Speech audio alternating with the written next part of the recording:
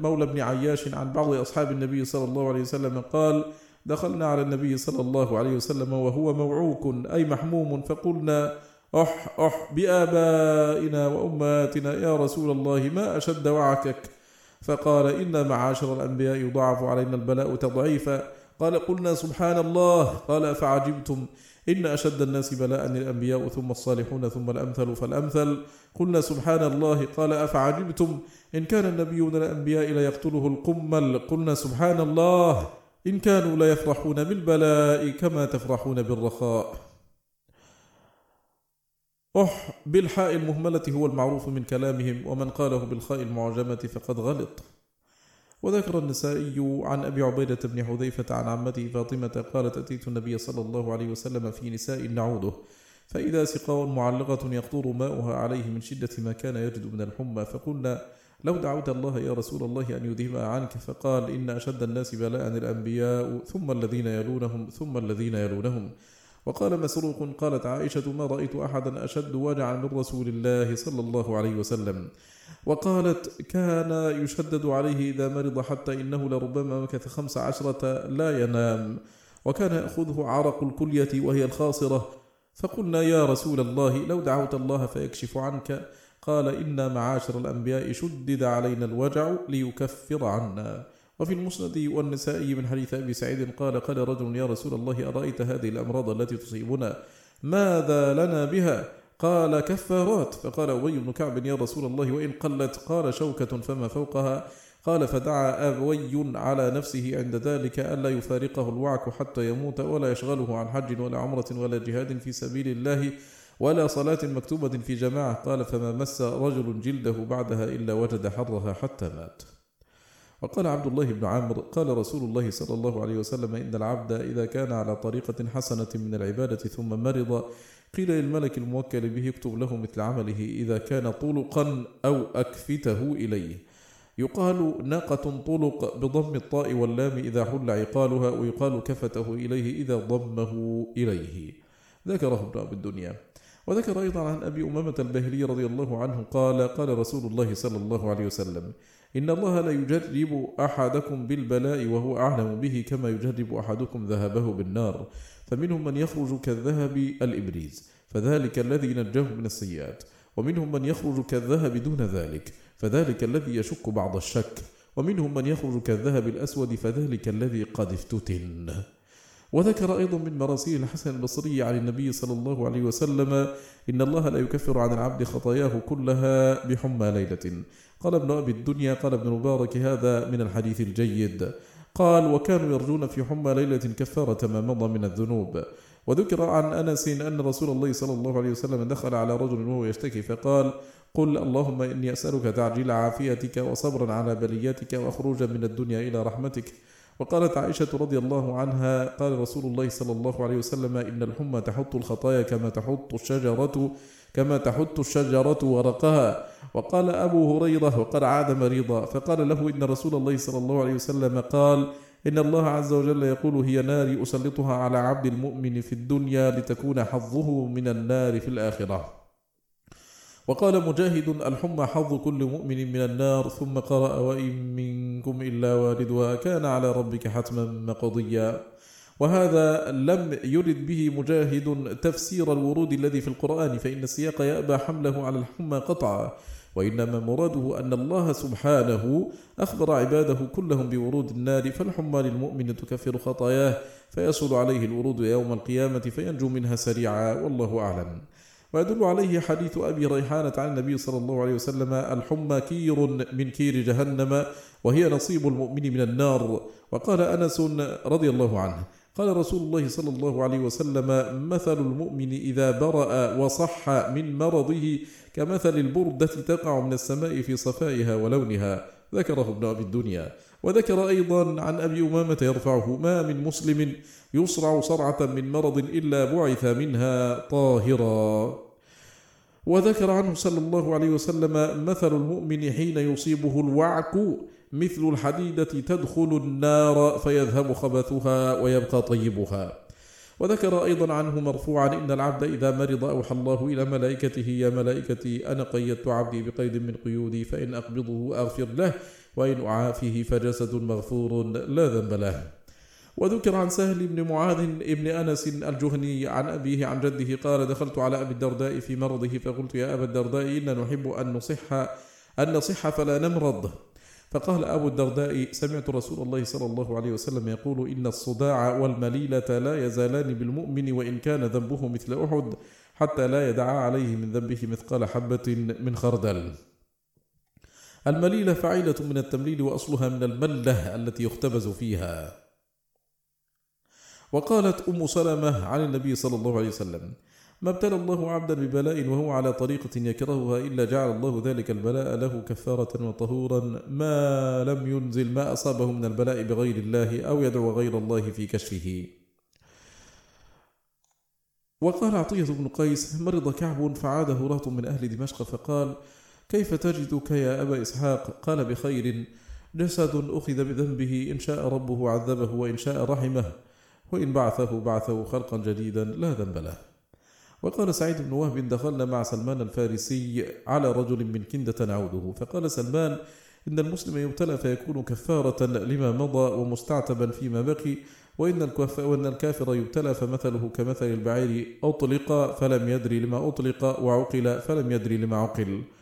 وذكر أيضا عن أبي أيوب الأنصاري قال: عاد رسول الله صلى الله عليه وسلم رجلا من الأنصار وأكب عليه فسأله فقال: يا نبي الله ما غمضت منذ 7. فقال رسول الله صلى الله عليه وسلم: أي أخي اصبر تخرج من ذنوبك كما دخلت فيها. قال: وقال رسول الله صلى الله عليه وسلم: ساعات الأمراض يذهبن ساعات الخطايا. وفي النسائي من حديث أبي هريرة رضي الله عنه أن رسول الله صلى الله عليه وسلم قال لأعرابي: هل أخذتك أم ملدم؟ قال: يا رسول الله ما أم ملدم؟ قال: حر يكون بين الجلد والدم. قال: ما وجدت هذا؟ قال: يا أعرابي هل أخذك هذا الصداع؟ قال: يا رسول الله وما هذا الصداع؟ قال: عرق يضرب على الإنسان في رأسه. قال: ما وجدت هذا؟ فلما ولى قال رسول الله صلى الله عليه وسلم: من أحب أن ينظر إلى رجل من أهل النار فلينظر إلى هذا. وقالت أم سليم: مرضت فعادني رسول الله صلى الله عليه وسلم فقال: يا أم سليم أتعرفين النار والحديد وخبث الحديد؟ قلت: نعم يا رسول الله. قال: فأبشري يا أم سليم، فإنك إن تخلصي من وجعك هذا تخلصين منه كما يخلص الحديد من النار من خبثه. وخرج بعض الصحابة زائرا لرجل من إخوانه فبلغه أنه شاك قبل أن يدخل عليه، فدخل عليه فقال: أتيتك زائرا وأتيتك عائدا ومبشرا. قال: كيف جمعت هذا؟ قال: خرجت وأنا أريد زيارتك فبلغني شكاتك فصارت عيادة. وأبشرك بشيء سمعته من رسول الله صلى الله عليه وسلم قال: إذا سبقت للعبد من الله منزلة لم يبلغها أو قال لم ينالها بعمله ابتلاه في جسده أو في ولده أو في ماله ثم صبره حتى يبلغه المنزلة التي سبقت له من الله عز وجل. وقال الحسن وذكر الوجع: أما والله ما هو بشر أيام المسلم أيام قورب له فيها من أجله وذكر فيها ما نسي من معاده وكفر بها من خطاياه. وقال بعض السلف: لولا مصائب الدنيا وردنا يوم القيامة مفاليس. وقال أنس بن مالك: انتهى رسول الله صلى الله عليه وسلم إلى شجرة فهزها حتى سقط من ورقها ما شاء الله، ثم قال: المصائب والأوجاع في إحباط ذنوب أمتي أسرع مني في هذه الشجرة. وذكر ابن أبي الدنيا أيضا عن أبي هريرة رضي الله عنه يرفعه: ما من مسلم إلا وكل الله به ملكين من ملائكته لا يفارقانه حتى يقضي الله في أمره بإحدى الحسنيين، إما بموت وإما بحياة. فإذا قال له العواد: كيف تجدك؟ قال: أحمد الله، أجدني والله المحمود بخير. قال له الملكان: أبشر بدم هو خير من دمك، وصحة هي خير من صحتك. وإن قال: أجدني مجهودا في بلاء شديد، قال له الملكان: أبشر بدم هو شر من دمك، وبلاء هو أطول من بلائك. ولا يناقض هذا قول النبي صلى الله عليه وسلم: ورأساه، وقول سعد: يا رسول الله قد اشتد بي الوجع وأنا ذو مال، وقول عائشة: ورأساه، فإن هذا إنما قيل على وجه الإخبار لا على وجه شكوى الرب تعالى إلى العواد. فإذا حمد المريض الله ثم أخبر بعلته لم تكن شكوى، وإن أخبر بها تبرما وتسخطا كانت شكوى منه، فالكلمة الواحدة قد يثاب عليها وقد يعاقب بالنية والقصد. وقال ثابت البناني: انطلقنا مع الحسن إلى صفوان بن محرز نعوده، فخرج إلينا ابنه وقال: هو مبطون لا تستطيعون أن تدخلوا عليه. فقال الحسن: إن أباك إن يؤخذ اليوم من لحمه ودمه فيؤجر فيه خير من أن يأكله التراب. وقال ثابت أيضا: دخلنا على ربيعة بن الحارث نعوده وهو ثقيل، فقال: إنه من كان في مثل حالتي هذه ملأت الآخرة قلبه، وكانت الدنيا أصغر في عينيه من ذباب. ويذكر عن أنس عن النبي صلى الله عليه وسلم قال: إذا مرض العبد 3 أيام خرج من ذنوبه كيوم ولدته أمه. ويذكر عنه صلى الله عليه وسلم: لا ترد دعوة المريض حتى يبرأ. وذكر ابن أبي الدنيا عن ابن مسعود رضي الله عنه قال: كنت مع رسول الله صلى الله عليه وسلم جالسا فتبسم، فقلنا: يا رسول الله مما تبسمت؟ قال: تعجبا للمؤمن من جزعه من السقم، ولو كان يعلم ما له في السقم أحب أن يكون سقيما حتى يلقى الله. ثم تبسم ثانية ورفع رأسه إلى السماء، فقلنا: يا رسول الله مما تبسمت ورفعت رأسك إلى السماء؟ قال: عجبت من ملكين نزلا من السماء يلتمسان عبدا مؤمنا كان في مصلاه يصلي فلم يجده، فعرج إلى الله عز وجل فقال: يا رب، عبدك فلان المؤمن كنا نكتب له من العمل في يوم وليلة كذا وكذا، فوجدناه قد حبسته في حبالك فلم نكتب له شيئا من عمله، فقال: اكتبوا لعبد عمله الذي كان في يومه وليلته ولا تنقصوا منه شيئا، فعلي أجر ما أحبسته وله أجر ما كان يعمل. ويذكر عنه صلى الله عليه وسلم: من وعك ليلة فصبر ورضي بها عن الله عز وجل خرج من ذنوبه كهيئته يوم ولدته أمه. ومن مراسيل يحيى بن أبي كثير قال: فقد رسول الله صلى الله عليه وسلم سلمان فسأل عنه، فأخبر أنه عليل، فأتاه يعوده فقال: شفى الله سقمك وعظم أجرك وغفر ذنبك ورزقك العافية في دينك وجسمك إلى منتهى أجلك. إن لك من وجعك خلالا 3، أما واحدة فتذكرة من ربك يذكرك بها، وأما الثانية فتمحيص لما سلف من ذنوبك، وأما الثالثة فادع بما شئت فإن المبتلى مجاب الدعوة. وقال زياد بن الربيع: قلت لأوي بن كعب: آية في كتاب الله قد أحزنتني. قال: ما هي؟ قلت: من يعمل سوءا يجزى به. قال: ما كنت أراك إلا أفقه مما أرى. إن المؤمن لا تصيبه عثرة قدم ولا اختلاج عرق إلا بذنب، وما يعفو الله عنه أكثر. وسئلت عائشة رضي الله عنها عن هذه الآية فقالت: ما سألني عنها أحد منذ سألت رسول الله صلى الله عليه وسلم. فقال النبي صلى الله عليه وسلم: يا عائشة، هذه معاتبة الله تعالى العبد بما يصيبه من الحمى والنكبة والشوكة وانقطاع شسعه، حتى البضاعة يضعها في كمه فيفقدها فيفزع لها فيردها في ضبنه، حتى إن المؤمن لا يخرج من ذنوبه كما يخرج الذهب الأحمر من الكير. ضمن الإنسان تحت يده يقال: اضطبن كذا إذا حمله تحت يده. وقال وهب بن منبه: لا يكون الرجل فقيها كامل الفقه حتى يعد البلاء نعمة ويعد الرخاء مصيبة، وذلك أن صاحب البلاء ينتظر الرخاء وصاحب الرخاء ينتظر البلاء. وفي بعض كتب الله سبحانه: إن الله ليصيب العبد بالأمر يكرهه وإنه ليحبه لينظر كيف تضرعه إليه.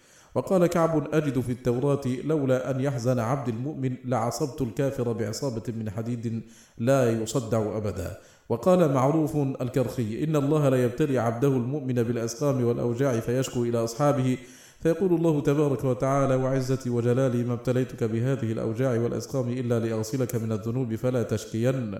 وذكر ابن أبي الدنيا أن رجلا قال: يا رسول الله ما الأسقام؟ قال: أو ما سقمت قط؟ قال: لا. قال: فقم عنا فلست منا. وكان بعض أصحاب عبد الله بن مسعود قد اشتدت به العلة، فدخل عليه بعض أصحابه يعودونه وأهله تقول له: نفسي فداك، ما نطعمك ما نسقيك. فأجابها بصوت ضعيف: بليت الحراقيف وطالت الضجعة، والله ما يسرني أن الله نقصني منه قلامة ظفر. وطلق خالد بن الوليد رضي الله عنه امرأة له ثم أحسن عليها الثناء، فقلت له: يا أبا سليمان، لأي شيء طلقتها؟ قال: ما طلقتها لأمر رابني منها ولا سأني، ولكن لم يصبها عندي بلاء. ويذكر عنه صلى الله عليه وسلم: ما ضرب على مؤمن عرق إلا كتب الله له به حسنة وحط عنه به سيئة ورفع له به درجة. ولا ينافي هذا ما قدمناه من أن المصائب مكفرات لا غير، لأن حصول الحسنة إنما هو بصبره الاختياري عليها وهو عمل منه. وعاد رجل من المهاجرين مريضا فقال: إن للمريض 4: يرفع عنه القلم ويكتب له من الأجر مثل ما كان يعمل في صحته، ويتبع المرض كل خطيئة في مفصل من مفاصله فيستخرجها، فإن عاش عاش مغفورا له، وإن مات مات مغفورا له. فقال المريض: اللهم لا أزال مضطجعا. وفي المسند عنه صلى الله عليه وسلم: والذي نفسي بيده لا يقضي الله للمؤمن من قضاء إلا كان خيرا له، إن أصابته سراء شكر فكان خيرا له، وإن أصابته ضراء صبر فكان خيرا له، وليس ذلك إلا للمؤمن. وفي لفظ: إن أمر المؤمن كله عجب، إن أصابته سراء شكر فكان خيرا له، وإن أصابته ضراء صبر فكان خيرا له. الباب 17 في الآثار الواردة عن الصحابة ومن بعدهم في فضيلة الصبر. قال الإمام أحمد: حدثنا وكيع عن مالك بن مغول عن أبي السفر قال: مرض أبو بكر رضي الله عنه فعادوه فقالوا: ألا ندعو لك الطبيب؟ فقال: قد رآني الطبيب. قالوا: فأي شيء قال لك؟ قال: إني فعال لما أريد. وقال أحمد: حدثنا أبو معاوية حدثنا الأعمش عن مجاهد قال: قال عمر بن الخطاب: وجدنا خير عيشنا بالصبر. وقال أيضا: أفضل عيش أدركناه بالصبر، ولو أن الصبر كان من الرجال كان كريما. وقال علي بن أبي طالب رضي الله عنه: ألا إن الصبر من الإيمان بمنزلة الرأس من الجسد، فإذا قطع الرأس بار الجسد. ثم رفع صوته فقال: ألا إنه لا إيمان لمن لا صبر له. وقال: الصبر مطية لا تكبو. وقال الحسن: الصبر كنز من كنوز الخير لا يعطيه الله إلا لعبد كريم عنده. وقال عمر بن عبد العزيز: ما أنعم الله على عبد نعمة فانتزعها منه فعاضه مكانها الصبر إلا كان ما عوضه خيرا مما انتزعه منه. وقال ميمون بن مهران: ما نال أحد شيئا من جسيم الخير نبي فما دونه إلا بالصبر. وقال سليمان بن القاسم: كل عمل يعرف ثوابه إلا الصبر. قال الله تعالى: إنما يوفى الصابرون أجرهم بغير حساب. قال: كالماء المنهمر. وقال بعض العارفين: في جيبه رقعة يخرجها كل وقت فينظر فيها وفيها واصبر لحكم ربك فإنك بأعيننا. وقال عمر بن الخطاب أيضا: لو كان الصبر والشكر بعيرين لم أبالي أيهما ركبت. وكان محمد بن شبرمة إذا نزل به بلاء قال: سحابة ثم تنقشع. وقال ابن عيينة في قوله تعالى: وجعلنا منهم أئمة يهدون بأمرنا لما صبروا، لما أخذوا برأس الأمر جعلناهم رؤوسا. وقيل للأحنف بن قيس: ما الحلم؟ قال: أن تصبر على ما تكره قليلا. وقال وهب: مكتوب في التوراة: قصر السفه النصب، وقصر الحلم الراحة، وقصر الصبر الظفر. قصر الشيء وقصاراه غايته وثمرته.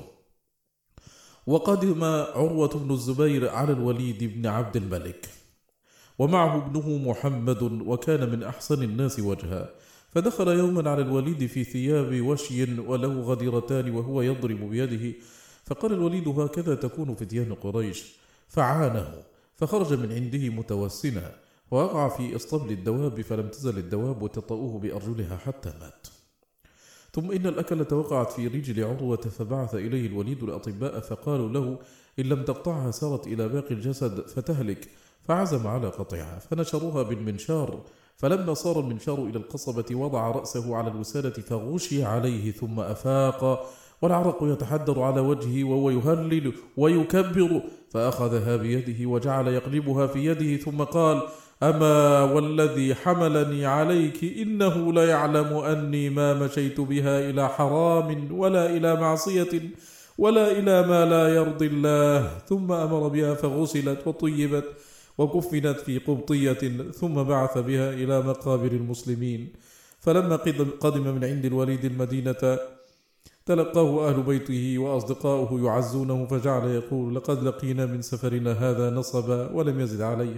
ثم قال: لا أدخل المدينة، إنما أنا بين شامت بنكبة أو حاسد لنعمة. فمضى إلى قصره بالعقيق فأقام هناك. فلما دخل قصره قال له عيسى بن طلحة: لا أبا لشانيك، أرنا هذه المصيبة التي نعزيك عنها. فكشف له عن ركبته، فقال له عيسى: أما والله ما كنا نعدك للصراع، قد أبقى الله أكثرك عقلك ولسانك وسمعك وبصرك ويديك وإحدى رجليك. فقال له: يا عيسى، ما عزاني أحد بمثل ما عزيتني. ولما أرادوا قطع رجله قالوا له: لو سقيناك شيئا كي لا تشعر بالوجع. فقال إنما ابتلاني ليرى صبري أفأعارض أمره. وسئل ابنه هشام كيف كان أبوك يصنع برجله التي قطعت إذا توضأ؟ قال كان يمسح عليها. وقال الإمام أحمد حدثنا عبد الصمد حدثنا سلام قال سمعت قتادة يقول قال لقمان وسأله رجل أي شيء خير؟ قال صبر لا يتبعه أذى. قال فأي الناس خير؟ قال الذي يرضى بما أوتي. قال فأي الناس أعلم؟ قال الذي يأخذ من علم الناس إلى علمه. قيل فمن خير الكنز من المال أو من العلم؟ قال سبحان الله بل المؤمن العالم الذي إن ابتغي عنده خير وجد وإن لم يكن عنده كف نفسه وبحسب المؤمن أن يكف نفسه. وقال حبان بن أبي جبلة من بث فلم يصبر. ورواه ابن أبي الدنيا مرفوعا إلى النبي صلى الله عليه وسلم وإن صح فمعناه من بث إلى المخلوق لا من بث إلى الله. وقال حبان بن أبي جبلة في قوله تعالى فصبر جميل قال لا شكوى فيه. ورفعه ابن أبي الدنيا أيضا. وقال مجاهد فصبر جميل في غير جزع. وقال عمرو بن قيس فصبر جميل قال الرضا بالمصيبة والتسليم. وقال بعض السلف فصبر جميل لا شكوى فيه. وقال همام عن قتادة في قوله تعالى وابيضت عيناه من الحزن فهو كظيم قال كظم على الحزن فلم يقل إلا خيرا. وقال يحيى بن المختار عن الحسن الكظيم الصبور. وقال الضحاك كظيم أي كميد أي كمد الحزن. وقال الحسن ما جرعتان أحب إلى الله من جرعة مصيبة موجعة محزنة ردها صاحبها بحسن عزاء وصبر وجرعة غيظ ردها بحلم. وقال عبد الله بن المبارك أخبرنا عبد الله بن لهيعة عن عطاء بن دينار أن سعيد بن جبير قال الصبر اعتراف العبد لله بما أصابه منه واحتسابه عند الله ورجاء ثوابه. وقد يجزع الرجل وهو يتجلد لا يرى منه إلا الصبر. فقوله اعتراف العبد لله بما أصاب منه كأنه تفسير قوله إنا لله فيعترف أنه ملك لله يتصرف فيه مالكه بما يريد. وقوله واحتسابه عند الله كأنه تفسير لقوله وإنا إليه راجعون أي نرد إليه فيجزينا على صبرنا ولا يضيع أجر المصيبة. وقوله وقد يجزع الرجل وهو يتجلد أي ليس الصبر بالتجلد وإنما هو حبس القلب عن التسخط على المقدور واللسان عن الشكوى فمن تجلد وقلبه ساخط على القدر فليس بصابر. وقال يونس بن يزيد سألت ربيعة بن أبي عبد الرحمن ما منتهى الصبر؟ قال أن يكون يوم تصيبه المصيبة مثله قبل أن تصيبه. وقال قيس بن الحجاج في قوله تعالى فاصبر صبرا جميلا قال أن يكون صاحب المصيبة في القوم لا يعرف من هو. وكان شمر إذا عز مصابا قال اصبر لما حكم ربك.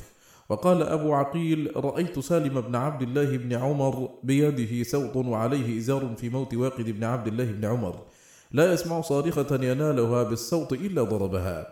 قال ابن أبي الدنيا حدثني محمد بن جعفر بن مهران قالت امرأة من قريش أما والذي لا خلد إلا لوجهه ومن ليس في العز المنيع له كفو لئن كان بدء الصبر مرا مذاقه لقد يجتنى من غبه الثمر الحلو. قال وأنشدني عمرو ابن بكير صبرت وكان الصبر خير مغبة وهل جزع مجد علي فأجزع ملكت دموع العين حتى رددتها إلى ناظري فالعين في القلب تدمع. قال وأنشدني أحمد بن موسى الثقفي نبئت خولة أمس قد جزعت من أن تنوب نوائب الدهر لا ترجع يا خول واصطبر إن الكرام بنوا على الصبر. قال وحدثني عبد الله بن محمد بن إسماعيل التيمي أن رجلا عز رجلا على ابنه فقال إنما يستوجب على الله وعده من صبر لله بحقه فلا تجمع إلى ما أصبت به من المصيبة الفاجعة بالأجر فإنها أعظم المصيبتين عليك وأنكى الرزيتين لك والسلام. وعز ابن السماك رجلا فقال عليك بالصبر فبه يعمل من احتسب وإليه يصير من جزع. وقال عمر بن عبد العزيز أما الرضا فمنزلة عزيزة أو منيعة ولكن قد جعل الله في الصبر معولا حسنا. ولما مات عبد الملك ابنه صلى عليه ثم قال رحمك الله لقد كنت لي وزيرا وكنت لي معينا قال والناس يبكون وما يقطر من عينه قطرة. وأصيب مطرف بن عبد الله بابن له فأتاه قوم يعزونه فخرج إليهم أحسن ما كان بشرا ثم قال إني لأستحيي من الله أن أتضعضع لمصيبته. وقال عمرو بن دينار قال عبيد بن عمير ليس الجزع أن تدمع العين ويحزن القلب ولكن الجزع القول السيء والظن السيء. وقال ابن أبي الدنيا حدثني الحسن بن عبد العزيز الجروي قال مات ابن لي نفيس فقلت لأمه اتق الله واحتسبيه فقالت مصيبتي أعظم من أن أفسدها بالجزع. وقال ابن أبي الدنيا وأخبرني عمرو بن بكير عن شيخ من قريش قال مات الحسن بن الحسين أبو عويد الله بن الحسن وعبيد الله يومئذ قاض على البصرة وأمير فكثر من يعزيه فتذاكروا ما يتبين به جزع الرجل من صبره فأجمعوا أنه إذا ترك شيئا مما كان يصنعه فقد جزع. وقال خالد بن أبي عثمان القرشي كان سعيد بن جبير يعزيني على ابني فرآني أطوف بالبيت متقنعا فكشف القناع عن رأسي وقال الاستكانة من الجزع. فصل. وأما قول كثير من الفقهاء من أصحابنا وغيرهم لا بأس أن يجعل المصاب على رأسه ثوبا يعرف به قالوا لأن التعزية سنة وفي ذلك تيسير لمعرفته حتى يعزى ففيه نظر. وأنكره شيخنا ولا ريب أن السلف لم يكونوا يفعلون شيئا من ذلك ولا نقل هذا عن أحد من الصحابة والتابعين والآثار المتقدمة كلها صريحة في رد هذا القول. وقد كره إسحاق بن راهويه أن يترك لبس ما عادته لبسه وقال هو من التسلب.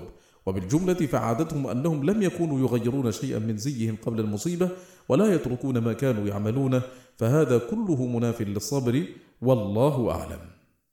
إلى هنا ينتهي مجلسنا هذا على خير بإذن الله نلقاكم في مجلس آخر وصلى الله وسلم وبارك على سيدنا محمد وآله وصحبه والسلام عليكم ورحمة الله تعالى وبركاته. بسم الله الرحمن الرحيم.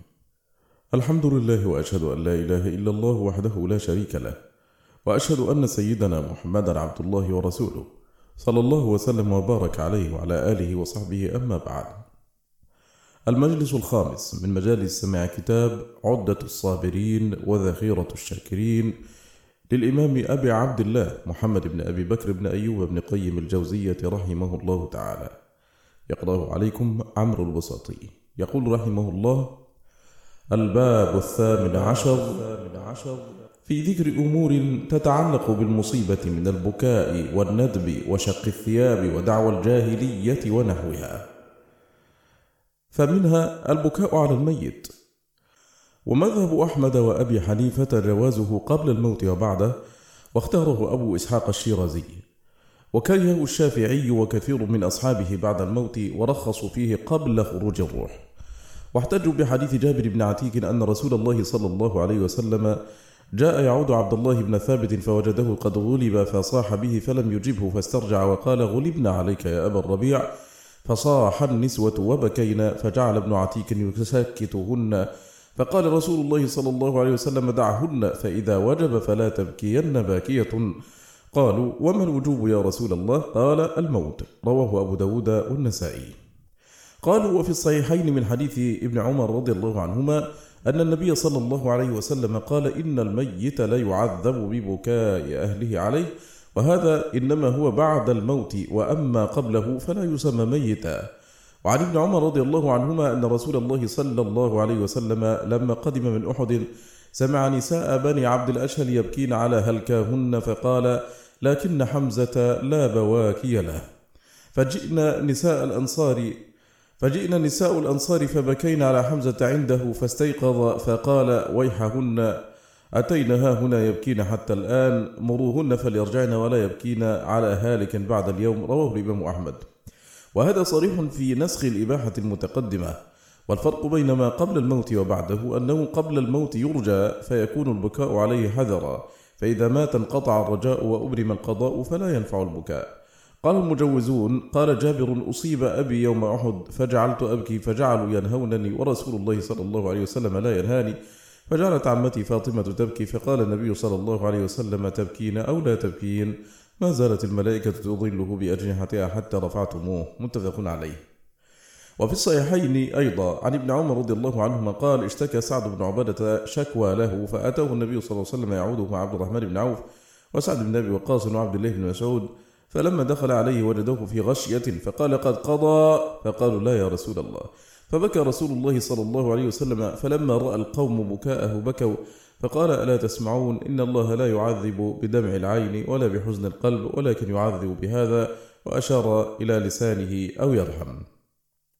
وفي الصحيحين أيضا من حديث أسامة بن زيد رضي الله عنه أن رسول الله صلى الله عليه وسلم انطلق إلى إحدى بناته ولها صبي في الموت، فرفع إليه الصبي ونفسه تقعقع كأنها شنة ففاضت عيناه، فقال سعد: ما هذا يا رسول الله؟ قال: هذه رحمة جعلها الله في قلوب عباده، وإنما يرحم الله من عباده الرحماء. وفي مسند الإمام أحمد من حديث ابن عباس رضي الله عنهما قال: ماتت رقية ابنة رسول الله صلى الله عليه وسلم، فبكت النساء، فجعل عمر يضربهن بسوطه، فقال النبي صلى الله عليه وسلم: دعهن يا عمر يبكين، وإياكن ونعيق الشيطان. ثم قال: إنه مهما كان من العين ومن القلب فمن الله ومن الرحمة، وما كان من اليد واللسان فمن الشيطان. وفي المسند أيضا عن عائشة رضي الله عنها أن سعد بن معاذ لما مات حضره رسول الله صلى الله عليه وسلم وأبو بكر وعمر رضي الله عنهما. قالت: فوالذي نفسي بيده إني لأعرف بكاء أبي بكر من بكاء عمر وأنا في حجرتي.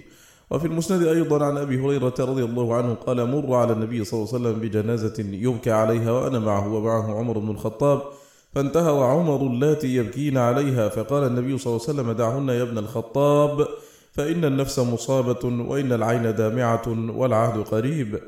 وفي جامع الترمذي عن جابر بن عبد الله رضي الله عنهما قال: أخذ النبي صلى الله عليه وسلم بيد عبد الرحمن بن عوف، فانطلق إلى ابنه إبراهيم فوجده يجود بنفسه، فأخذه النبي صلى الله عليه وسلم فوضعه في حجره فبكى، فقال له: أتبكي؟ أولم تكن نهيت عن البكاء؟ قال: لا، ولكن نهيت عن صوتين أحمقين فاجرين، صوت عند مصيبة خمش الوجوه وشق الجيوب ورنة الشيطان.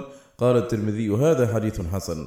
وقد صح عنه صلى الله عليه وسلم أنه زار قبر أمه فبكى وأبكى من حوله، وصح عنه أنه قبل عثمان بن مطعون حتى سالت دموعه على وجهه، وصح عنه أنه نعى جعفرا وأصحابه عيناه تذرفان، وصح عن أبي بكر الصديق رضي الله عنه أنه قبل النبي صلى الله عليه وسلم وهو ميت وبكى. فهذه 12 حجة تدل على عدم كراهة البكاء، فتعين حمل أحاديث النهي على البكاء الذي معه ندب ونياحة. ولهذا جاء في بعض ألفاظ حديث عمر: الميت يعذب ببعض بكاء أهله عليه، وفي بعضها يعذب بما نيح عليه. وقال البخاري في صحيحه: قال عمر: دعهن يبكين على أبي سليمان، يعني خالد بن الوليد، ما لم يكن نقع أو لقلقة، والنقع التراب على الرأس، واللقلقة الصوت. وأما دعوى النسخ في حديث حمزة فلا يصح، لأن معناه لا يبكين على هالك بعد اليوم من قتل أحد.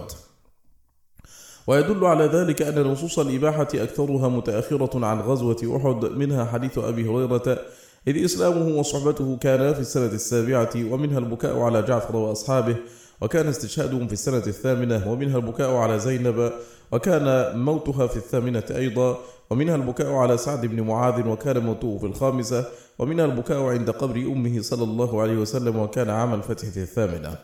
وقولهم إنما جاز قبل الموت حذرا بخلاف ما بعد الموت، جوابه أن الباكي قبل الموت يبكي حزنا، وحزنه بعد الموت أشد، فهو أولى برخصة البكاء من الحالة التي يرجو فيها.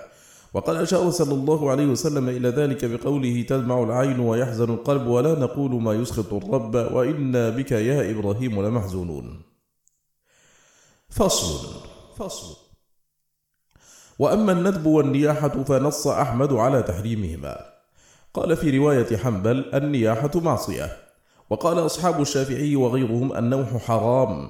وقال ابن عبد البر: أجمع العلماء على أن النياحة لا تجوز للرجال ولا للنساء. وقال بعض المتأخرين من أصحاب أحمد: يكره ذلك تنزيها، وهذا لفظ أبي الخطاب في الهداية، قال: ويكره الندب والنياحة وخمش الوجوه وشق الجيوب والتحفي. والصواب القول بالتحريم لما في الصحيحين من حديث عبد الله بن مسعود رضي الله عنه أن النبي صلى الله عليه وسلم قال: ليس منا من ضرب الخدود وشق الجيوب ودعا بدعوى الجاهلية. وفي الصحيحين عن أبي بردة قال: وجع أبو موسى وجعا فغشي عليه ورأسه في حجر امرأة من أهله فلم يستطع أن يرد عليها شيئا، فلما أفاق قال: أنا بريء ممن برئ منه رسول الله صلى الله عليه وسلم، فإن رسول الله صلى الله عليه وسلم برئ من الصالقة والحارقة والشاقة. وفي الصحيحين أيضا عن المغيرة بن شعبة قال سمعت النبي صلى الله عليه وسلم يقول إن من نيح عليه يعذب بما نيح عليه. وفي الصحيحين أيضا عن أم عطية قالت أخذ علينا رسول الله صلى الله عليه وسلم في البيعة ألا ننوح فما وفت منا امرأة إلا 5 نسوة. وفي صحيح البخاري عن ابن عمر رضي الله عنهما أن النبي صلى الله عليه وسلم قال الميت يعذب في قبره بما نيح عليه. وفي صحيح مسلم عن أبي مالك الأشعري رضي الله عنه أن النبي صلى الله عليه وسلم قال 4 في أمتي من أمر الجاهلية لا يتركونهن: الفخر في الأحساب، والطعن في الأنساب، والاستسقاء بالنجوم، والنياحة. وقال النائحة إذا لم تتب قبل موتها تقام يوم القيامة عليها سربال من قطران ودرع من جرب. وفي سنن أبي داود عن أسيد بن أبي أسيد عن امرأة من المبايعات قالت كان فيما أخذ علينا رسول الله صلى الله عليه وسلم في المعروف الذي أخذ علينا ألا نعصيه فيه ألا نخمش وجها ولا ندعو ويلا ولا نشق جيبا ولا ننتف شعرا. وفي مسند الإمام أحمد عن أنس قال أخذ النبي صلى الله عليه وسلم على النساء حين بايعهن ألا ينحن، فقلنا يا رسول الله إن نساء أسعدننا في الجاهلية أفنسعدهن في الإسلام؟ فقال لا إسعاد في الإسلام.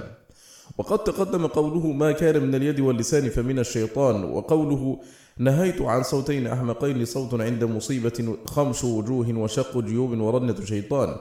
وفي مسند أحمد من حديث أبي موسى أن النبي صلى الله عليه وسلم قال الميت يعذب ببكاء الحي إذا قالت النائحة وعضداه وناصراه وكاسياه جبذ الميت، وقيل له أنت عضدها، أنت ناصرها، أنت كاسيها. وفي صحيح البخاري عن النعمان بن بشير قال أغمي على عبد الله بن رواحة فجعلت أخته عمرة بنت رواحة تبكي وتقول وجبلاه وكذا وكذا تعدد عليه، فقال حين أفاق ما قلت لي شيئا إلا قيل لي أنت كذلك، فلما مات لم تبكي عليه. وكيف لا تكون هذه الخصال محرمة وهي مشتملة على التسخط على الرب وفعل ما يناقض الصبر، والإضرار بالنفس من لطم الوجه وحلق الشعر ونتفه، والدعاء عليها بالويل والثبور والتظلم من الله سبحانه، وإتلاف المال بشق الثياب وتمزيقها، وذكر الميت بما ليس فيه. ولا ريب أن التحريم الشديد يثبت ببعض هذا. قال المبيحون لمجرد الندب والنياحة مع كراهتهم له قد روى حرب عن وثيلة بن الأسقع وأبي وائل أنهما كانا يسمعان النوح ويسكتان. قالوا وفي الصحيحين عن أم عطية قالت لما أنزلت هذه الآية يا أيها النبي إذا جاءك المؤمنات يبايعنك على أن لا يشركن بالله شيئا ولا يسرقن ولا يزنين إلى قوله ولا يعصينك في معروف، كان منه النياحة، فقلت يا رسول الله إلا آل فلان فإنهم كانوا أسعدوني في الجاهلية فلا بد لي من أن أسعدهم، فقال إلا أهل فلان. وفي رواية لهما قالت بايعنا رسول الله صلى الله عليه وسلم فقرأ علينا أن لا يشركن بالله شيئا ونهانا عن النياحة، فقبضت امرأة منا يدها قالت فلانة أسعدتني فأنا أريد أن أجزيها، قالت فما قال لها شيئا فذهبت فانطلقت ثم رجعت فبايعها. قالوا وهذا الإذن لبعضهن في فعله يدل على أن النهي عنه نهي تنزيه لا تحريم، ويتعين حمله على المجرد من تلك المفاسد جمعا بين الأدلة. قال المحرمون لا تعارض سنة رسول الله صلى الله عليه وسلم بأحد من الناس كائنا من كان، ولا تضرب سنته بعضها ببعض، وما ذكرنا من النصوص صحيحة لا تحتمل تأويلا، وقد انعقد عليها الإجماع. وأما المرأة التي قال لها إلا آل فلان والمرأة التي سكت عنها فذلك خاص بهما لوجهين: أحدهما أنه قال لغيرهما لما سألته ذلك لا إسعاد في الإسلام، والثاني أنه أطلق لهما ذلك وهما حديثا عهد بالإسلام، وهما لم يميزا بين الجائز من ذلك وبين المحرم، وتأخير البيان عن وقت الحاجة لا يجوز، فعلم أن الحكم لا يعدوهما إلى غيرهما. فصل. وأما الكلمات اليسيرة إذا كانت صدقا لا على وجه النوح والتسخط فلا تحرم ولا تنافي الصبر الواجب، نص عليه أحمد لما رواه في مسنده من حديث أنس أن أبا بكر رضي الله عنه دخل على النبي صلى الله عليه وسلم بعد وفاته فوضع فمه بين عينيه ووضع يديه على صدغيه وقال ونبياه وخليلاه وصفياه. وفي صحيح البخاري عن أنس أيضا قال لما ثقل النبي صلى الله عليه وسلم جعل يتغشاه الكرب فقالت فاطمة: وكرب أبتاه. فقال: ليس على أبيك كرب بعد اليوم. فلما مات قالت: يا أبتاه، أجاب ربا دعاه، يا أبتاه، جنة الفردوس مأواه، يا أبتاه، إلى جبريل ننعاه. فلما دفن قالت فاطمة: يا أنس، أطابت أنفسكم أن تحثوا على رسول الله صلى الله عليه وسلم التراب. وقال رسول الله صلى الله عليه وسلم: وإنا بك يا إبراهيم لمحزنون. وهذا ونحوه من القول الذي ليس فيه تظلم للمقدور ولا تسخط على الرب تعالى ولا إسخاط له، فهو كمجرد البكاء. فصل. فأما قول النبي صلى الله عليه وسلم: إن الميت يعذب بالنياحة عليه، فقد ثبت عنه من رواية عمر بن الخطاب وابنه عبد الله والمغيرة بن شعبة، وروى نحوه عمران بن حسين وأبو موسى رضي الله عنهم. فاختلفت طرق الناس في ذلك، فقالت فرقة: يتصرف الله في خلقه بما شاء، وأفعال الله لا تعلل، ولا فرق بين التعذيب بالنوع عليه والتعذيب بما هو منسوب إليه، لأن الله خالق الجميع، والله تعالى يؤلم الأطفال والبهائم والمجانين بغير عمل. وقالت فرقة: هذه الأحاديث لا تصح عن رسول الله صلى الله عليه وسلم، وقد أنكرتها عائشة أم المؤمنين، واحتجت بقوله تعالى: ولا تزر وازرة وزر أخرى. ولما بلغها رواية عمر وابنه قالت: إنكم لتحدثون عن غير كاذبين ولا متهمين ولكن السمع يخطئ. وقالت: إنما مر النبي صلى الله عليه وسلم على قبر يهودي فقال: إن صاحب هذا القبر يعذب وأهله يبكون عليه. وفي رواية متفق عليها عنها: إنما قال رسول الله صلى الله عليه وسلم: إن الله لا يزيد الكافر عذابا ببكاء أهله عليه. وقالت: حسبكم القرآن ولا تزر وازرة وزر أخرى. وقالت فرقة أخرى منهم المزني وغيره أن ذلك محمول على من أوصى به إذ كانت عاداتهم ذلك، وهو كثير في أشعارهم، كقول طرفة: إذا مت فانعيني بما أنا أهله، وشق علي الجيب يا ابنة معبدي. وقول لبيد: فقوما فقولا بالذي قد علمتما، ولا تخمشا وجها ولا تحلقا شعرا. وقول: هو المرء الذي لا صديقه أضاع ولا خان الأمين ولا غدر، إلى الحول، ثم اسم السلام عليكما، ومن يبكي حولا كاملا فقد اعتذر. وقالت طائفة: هو محمول على من سنته وسنة قومه ذلك إذا لم ينههم عنه، لأن ترك نهيه دليل على رضاه به، وهذا قول ابن المبارك وغيره. وقال أبو البركات ابن تيمية: وهو أصح الأقوال كلها، لأنه متى غلب على ظنه فعلهم له ولم يوصهم بتركه فقد رضي به، أصار كمن ترك النهي عن المنكر مع القدرة عليه. فأما إذ أوصاهم بتركه فخالفوه فالله أكرم من أن يعذبه بذلك. وقد حصل بذلك العمل بالآية مع إجراء الخبر على عمومه في أكثر الموارد، وإنكار عائشة لذلك بعد رواية الثقات لا يعول عليه، فإنهم قد يحضرون ما لا تحضره ويشهدون ما تغيب عنه، واحتمال السهو والغلط بعيد جدا، خصوصا في حق 5 من أكابر الصحابة. وقوله في اليهودي لا يمنع أن يكون قد قال ما رواه عنه هؤلاء 5 في أوقات أخرى، ثم هي محجوجة بروايتها عنه أنه قال: إن الله يزيد الكافر عذابا ببكاء أهله عليه. فإذا لم تمتنع زيادة الكافر عذابا بفعل غيره مع كونه مخالفا لظاهر الآية، لم يمتنع ذلك في حق المسلم، لأن الله سبحانه كما لا يظلم عبده المسلم لا يظلم الكافر، والله أعلم. فصل. ولا تحتاج هذه الأحاديث إلى شيء من هذه التكلفات، وليس فيها بحمد الله إشكال ولا مخالفة لظاهر القرآن ولا لقاعدة من قواعد الشرع، ولا تتضمن عقوبة الإنسان بذنب غيره، فإن النبي صلى الله عليه وسلم لم يقل إن الميت يعاقب ببكاء أهله عليه ونوحهم، وإنما قال إنه يعذب بذلك، ولا ريب أن ذلك يؤلمه ويعذبه. والعذاب هو الآلم الذي يحصل له، وهو أعم من العقاب، والأعم لا يستلزم الأخص. وقد قال النبي صلى الله عليه وسلم: السفر قطعة من العذاب. وهذا العذاب يحصل للمؤمن والكافر، حتى إن الميت لا يتألم بمن يعاقب في قبره في جواره ويتأذى بذلك، كما يتأذى الإنسان في الدنيا بما يشاهده من عقوبة جاره. فإذا بكى أهل الميت عليه البكاء المحرم، وهو البكاء الذي كان أهل الجاهلية يفعلونه، والبكاء على الميت عندهم اسم لذلك، وهو معروف في نظمهم ونثرهم، تألم الميت بذلك في قبره، فهذا التألم هو عذابه بالبكاء عليه. وهذه طريقة شيخنا في هذه الأحاديث، وبالله التوفيق. الباب 19 في أن الصبر نصف الإيمان، وأن الإيمان نصفان، نصف صبر ونصف شكر. قال غير واحد من السلف: الصبر نصف الإيمان. وقال عبد الله بن مسعود رضي الله عنه: الإيمان نصفان، نصف صبر ونصف شكر. ولهذا جمع الله سبحانه بين الصبر والشكر في قوله: إن في ذلك لآيات لكل صبار شكور، في سورة إبراهيم، وفي سورة حاميم عين سين قاف، وفي سورة سبأ، وفي سورة لقمان. وقد ذكر لهذا التنصيف اعتبارات، أحدها أن الإيمان اسم لمجموع القول والعمل والنية، وهي ترجع إلى شطرين: فعل وترك، فالفعل هو العمل بطاعة الله عز وجل وهو حقيقة الشكر، والترك هو الصبر عن المعصية، والدين كله في هذين الشيئين: فعل المأمور وترك المحظور. الاعتبار الثاني أن الإيمان مبني على ركنين: يقين وصبر، وهما الركنان المذكوران في قوله تعالى: وجعلنا منهم أئمة يهدون بأمرنا لما صبروا وكانوا بآياتنا يوقنون.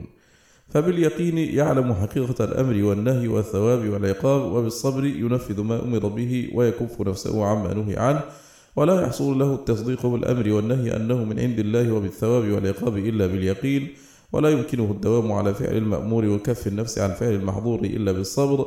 فصار الصبر نصف الإيمان، والنصف الثاني الشكر بفعل ما أمر به وترك ما نهي عنه. الاعتبار الثالث أن الإيمان قول وعمل، والقول قول القلب واللسان، والعمل عمل القلب والجوارح.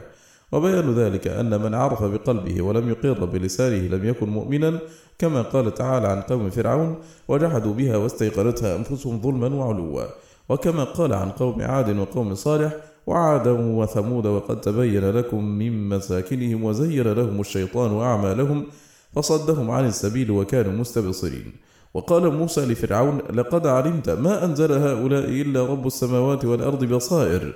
فهؤلاء حصل لهم قول القلب وهو المعرفة والعلم، ولم يكونوا بذلك مؤمنين. وكذلك من قال بلسانه وليس في قلبه لم يكن بذلك مؤمنا، بل كان من المنافقين.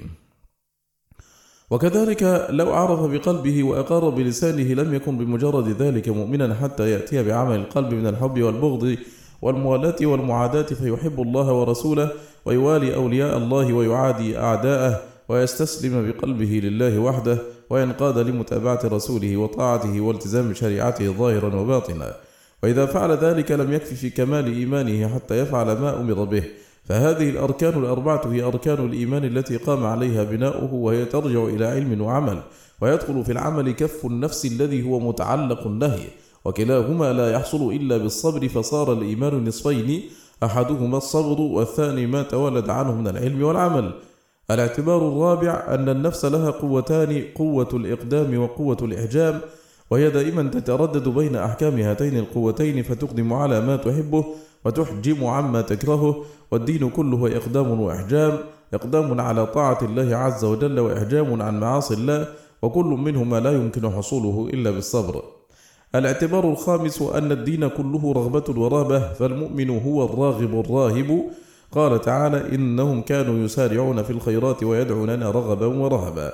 وفي الدعاء عند النوم الذي رواه البخاري في صحيحه: اللهم إني أسلمت نفسي إليك ووجهت وجهي إليك وفوضت أمري إليك وألجأت ظهري إليك رغبة ورهبة إليك. فلا تجد المؤمن أبدا إلا راغبا راهبا. والرغبة والرهبة لا تقوم إلا على ساق الصبر، فرهبته تحمله على الصبر، ورغبته تقوده إلى الشكر. الاعتبار السادس أن جميع ما يباشره العبد في هذه الدار لا يخرج عما ينفعه في الدنيا والآخرة، أو يضره في الدنيا والآخرة، أو ينفعه في إحدى الدارين ويضره في الأخرى. وأشرف الأقسام أن يفعل ما ينفعه في الآخرة ويترك ما يضره فيها، وهو حقيقة الإيمان. ففعل ما ينفعه هو الشكر، وترك ما يضره هو الصبر. الاعتبار السابع أن العبد لا ينفك من أمر يفعله ونهي يجتنبه وقدر يجري عليه، وفرضه في الثلاثة الصبر والشكر. ففعل المأمور هو الشكر، وترك المحظور والصبر على المقدور هو الصبر. الاعتبار الثامن أن العبد فيه داعيان: داع يدعوه إلى الدنيا وشهواتها ولذاتها، وداع يدعوه إلى الله والدار الآخرة وما أعد فيها لأوليائه من النعيم المقيم. فعصيان داعي الشهوة والهوى هو الصبر، وإجابة داعي الله والدار الآخرة هو الشكر. الاعتبار التاسع أن الدين مداره على أصلين: العزم والثبات، وهما الأصلان المذكوران في الحديث الذي رواه أحمد والنسائي عن النبي صلى الله عليه وسلم: اللهم إني أسألك الثبات في الأمر والعزيمة على الرشد. وأصل الشكر صحة العزيمة، وأصل الصبر قوة الثبات، فمتى أيد العبد بعزيمة وثبات فقد أيد بالمعونة والتوفيق. الاعتبار العاشر أن الدين مبني على أصلين: الحق والصبر، وهما المذكوران في قوله تعالى: وتواصوا بالحق وتواصوا بالصبر. ولما كان المطلوب من العبد هو العمل بالحق في نفسه وتنفيذه في الناس، وكان هذا هو حقيقة الشكر، لم يمكنه ذلك إلا بالصبر عليه، فكان الصبر نصف الإيمان، والله أعلم. إلى هنا ينتهي مجلسنا هذا، على خير بإذن الله نلقاكم في مجلس آخر، وصلى الله وسلم وبارك على سيدنا محمد وآله وصحبه، والسلام عليكم ورحمة الله تعالى وبركاته. بسم الله الرحمن الرحيم. الحمد لله رب العالمين، وأشهد أن لا إله إلا الله وحده لا شريك له، وأشهد أن سيدنا محمدا عبد الله ورسوله، صلى الله وسلم وبارك عليه وعلى آله وصحبه. أما بعد، المجلس السادس من مجالس سماع كتاب عدة الصابرين وذخيرة الشاكرين للإمام أبي عبد الله محمد بن أبي بكر بن أيوب بن قيم الجوزية رحمه الله تعالى. يقرأ عليكم عمرو البساطي. يقول رحمه الله: الباب العشرون في بيان تنازع الناس في الأفضل من الصبر والشكر. حكى أبو الفرج بن الجوزي في ذلك ثلاثة أقوال: أحدها أن الصبر أفضل، والثاني أن الشكر أفضل، والثالث أنهما سواء. كما قال عمر بن الخطاب رضي الله عنه: لو كان الصبر والشكر بعيرين ما باليت أيهما ركبت. ونحن نذكر ما احتجت به كل فرقة، وما لها وما عليها في احتجاجها بعون الله وتوفيقه.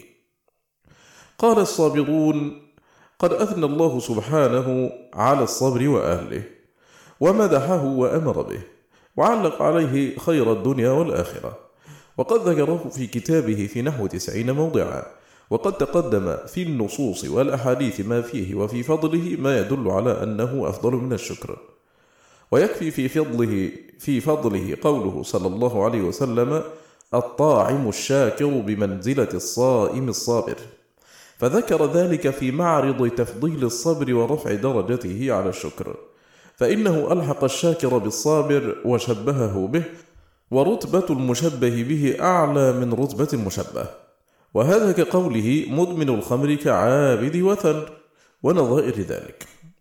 قالوا: وإذا وازلنا بين النصوص الواردة في الصبر والواردة في الشكر وجدنا نصوص الصبر أضعافها. ولهذا لما كانت الصلاة والجهاد أفضل الأعمال كانت الأحاديث فيهما أكثر من الأحاديث في سائر الأبواب، فلا تجد الأحاديث النبوية في باب أكثر منها في باب الصلاة والجهاد. قالوا: وأيضا فالصبر يدخل في كل باب، بل في كل مسألة من مسائل الدين، ولهذا كان من الإيمان بمنزلة الرأس من الجسد. قالوا: وأيضا فالله سبحانه علق على الشكر الزيادة فقال: وإذ تأذن ربكم لئن شكرتم لأزيدنكم، وعلق على الصبر الجزاء بغير الحساب فقال: إنما يوفى الصابرون أجرهم بغير حساب. وأيضا فإنه سبحانه أطلق جزاء الشاكرين فقال: وسيجزي الله الشاكرين، وقال: وسنجزي الشاكرين. وقيد جزاء الصابرين بالإحسان فقال: ولنجزين الذين صبروا أجرهم بأحسن ما كانوا يعملون. قالوا: وقد صح عن النبي صلى الله عليه وسلم أنه قال: يقول الله تعالى: كل عمل ابن آدم له إلا الصوم فإنه لي وأنا أجزي به. وفي لفظ: كل عمل ابن آدم يضاعف الحسنة ب10 أمثالها. قال الله: إلا الصوم فإنه لي وأنا أجزي به. وما ذلك إلا لأنه صبر النفس ومنعها من شهواتها، كما في الحديث نفسه: يدع شهوته وطعامه وشرابه من أجلي. ولهذا قال النبي صلى الله عليه وسلم لمن سأله عن أفضل الأعمال: عليك بالصوم فإنه لا عدل له. ولما كان الصبر حبس النفس عن إجابة داعي الهوى، وكان هذا حقيقة الصوم، فإنه حبس النفس عن إجابة داعي شهوة الطعام والشراب والجماع، فسر الصبر في قوله تعالى: واستعينوا بالصبر إنه الصوم، وسمي شهر رمضان شهر الصبر. وقال بعض السلف: الصوم نصف الصبر، وذلك لأن الصبر حبس النفس عن إجابة داعي الشهوة والغضب، فالنفس تشتهي الشيء لحصول اللذة بإدراكه وتغضب لتقربها من المؤلم، والصوم صبر عن مقتضى الشهوة فقط، وهي شهوة البطن والفرج دون مقتضى الغضب، ولكن من تمام الصوم وكماله صبر النفس عن إجابة داعي الأمرين. وقد أشار إلى ذلك النبي صلى الله عليه وسلم في الحديث الصحيح، وهو قوله: إذا كان يوم صوم أحدكم فلا يجهل ولا يصخب، فإن أحد سابه أو شاتمه فليقل إني صائم. فأرشد صلى الله عليه وسلم إلى تعديل قوى الشهوة والغضب، وأن الصائم ينبغي له أن يحتمي من إفسادهما لصومه، فهذه تفسد صومه، وهذه تحبط أجره، كما قال في الحديث الآخر: من لم يدع قول الزور والعمل به فليس لله حاجة في أن يدع طعامه وشرابه.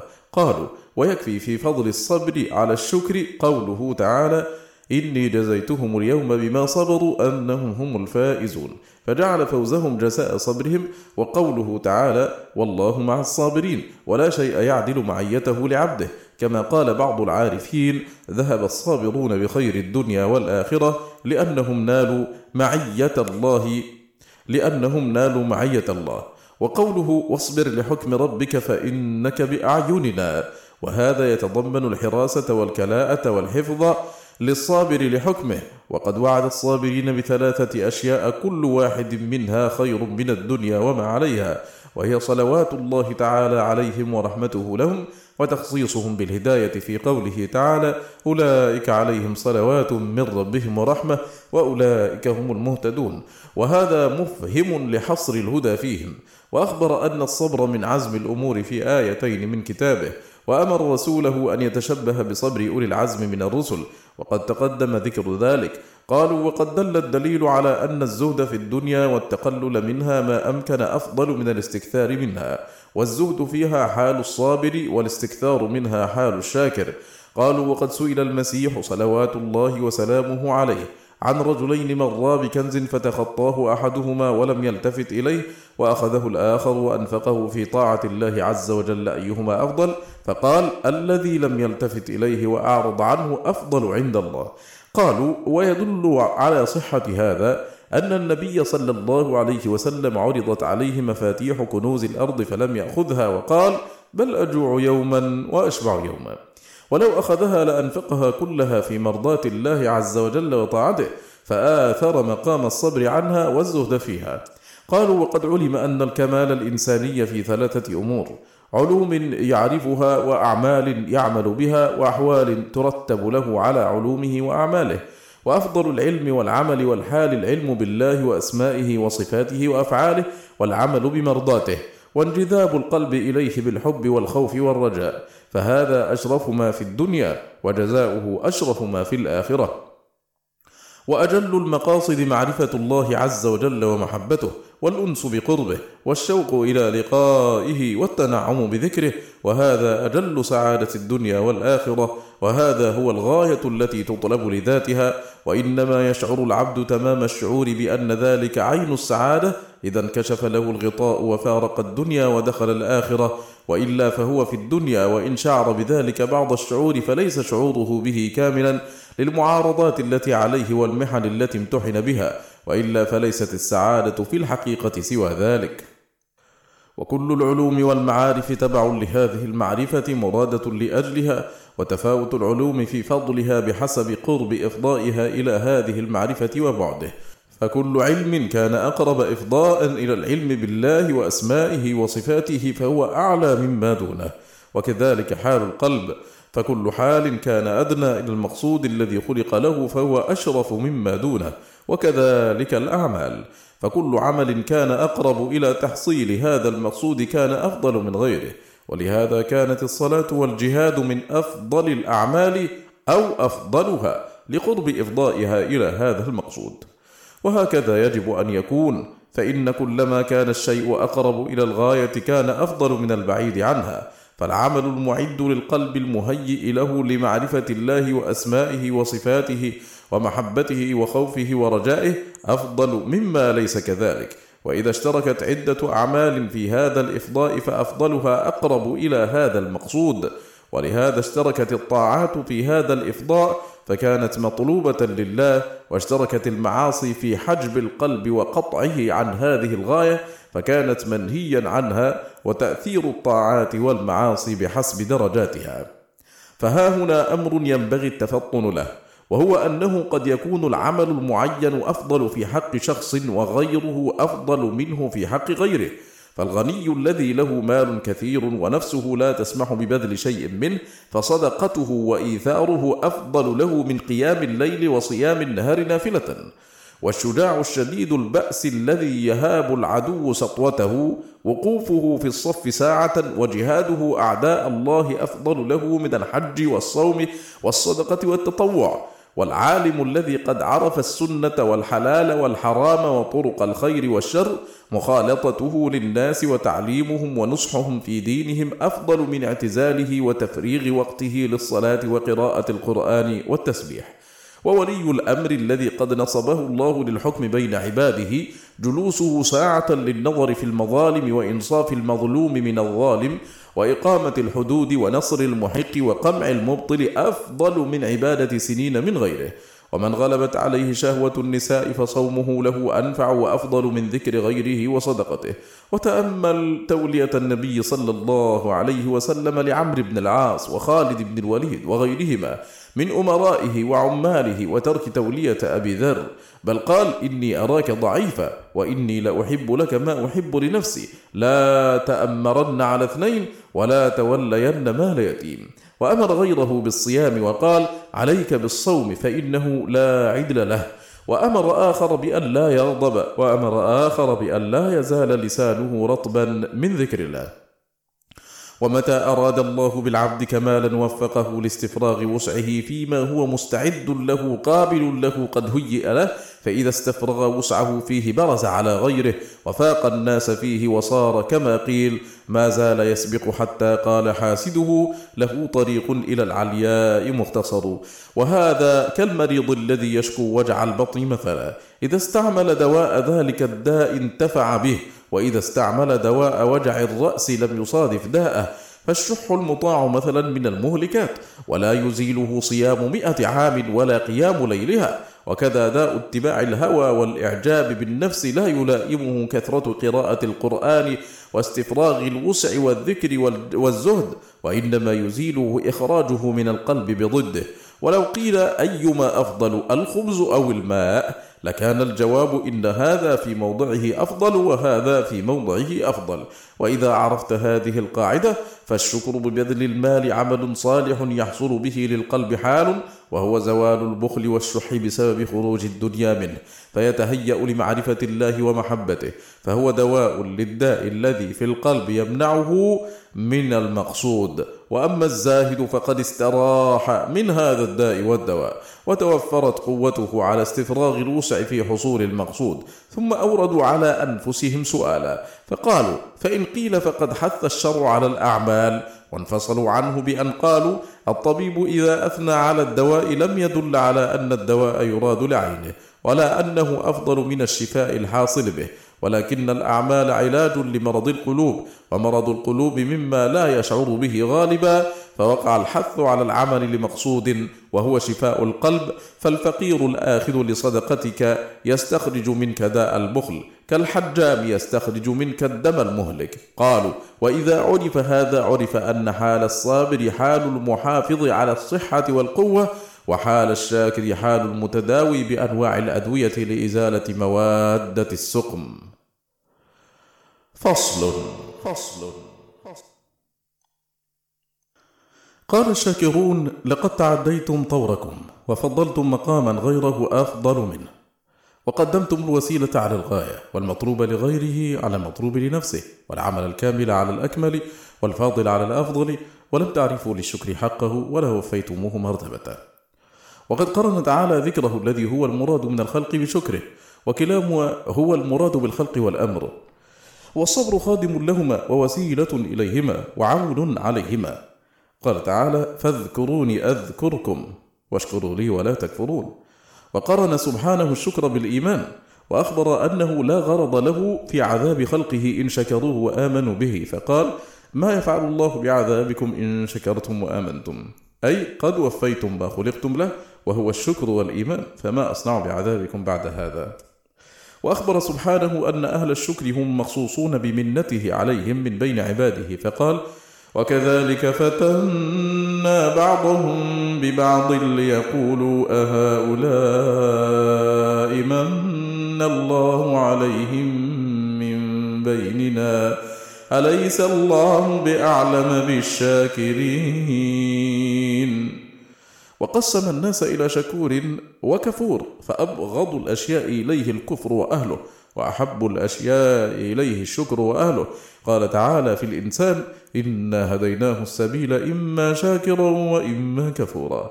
وقال نبيه سليمان: هذا من فضل ربي ليبلوني أأشكر أم أكفر، ومن شكر فإنما يشكر لنفسه، ومن كفر فإن ربي غني كريم.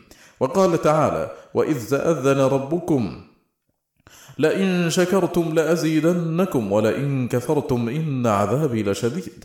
وقال تعالى: إن تكفروا فإن الله غني عنكم ولا يرضى لعباده الكفر، وإن تشكروا يرضاه لكم. وهذا كثير في القرآن يقابل سبحانه بين الشكر والكفر، فهو ضده.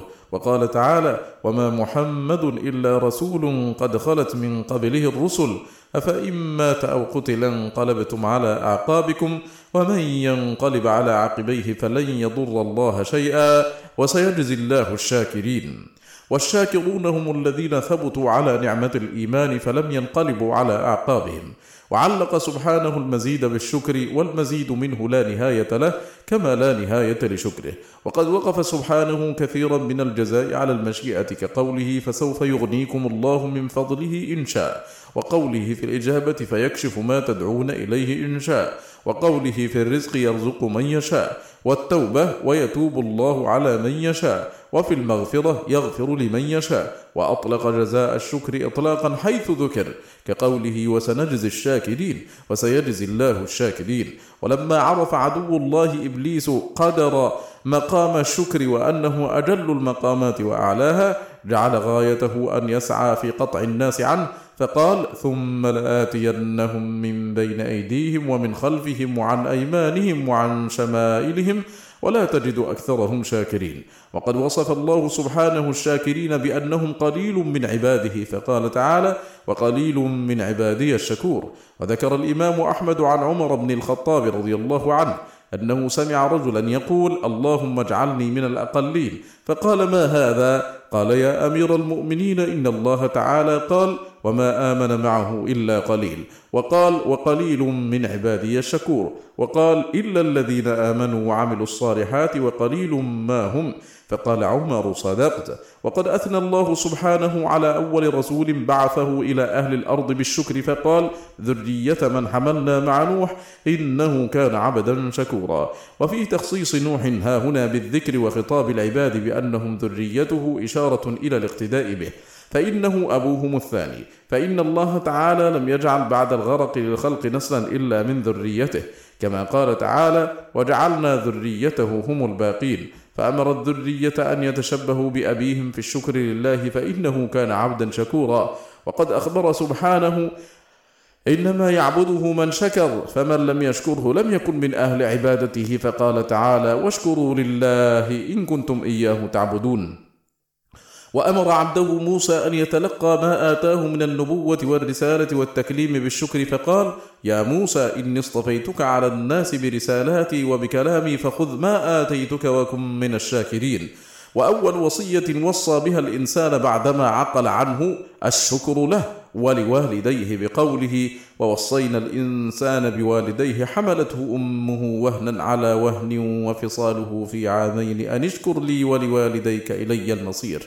وأخبر أن رضاه في شكره، فقال تعالى: وإن تشكروا يرضه لكم. وأثنى سبحانه على خليله إبراهيم صلى الله عليه وسلم بشكر أنعمه، فقال: إن إبراهيم كان أمة قانتا لله حنيفا ولم يكن من المشركين، شاكرا لأنعمه اجتباه وهداه إلى صراط مستقيم.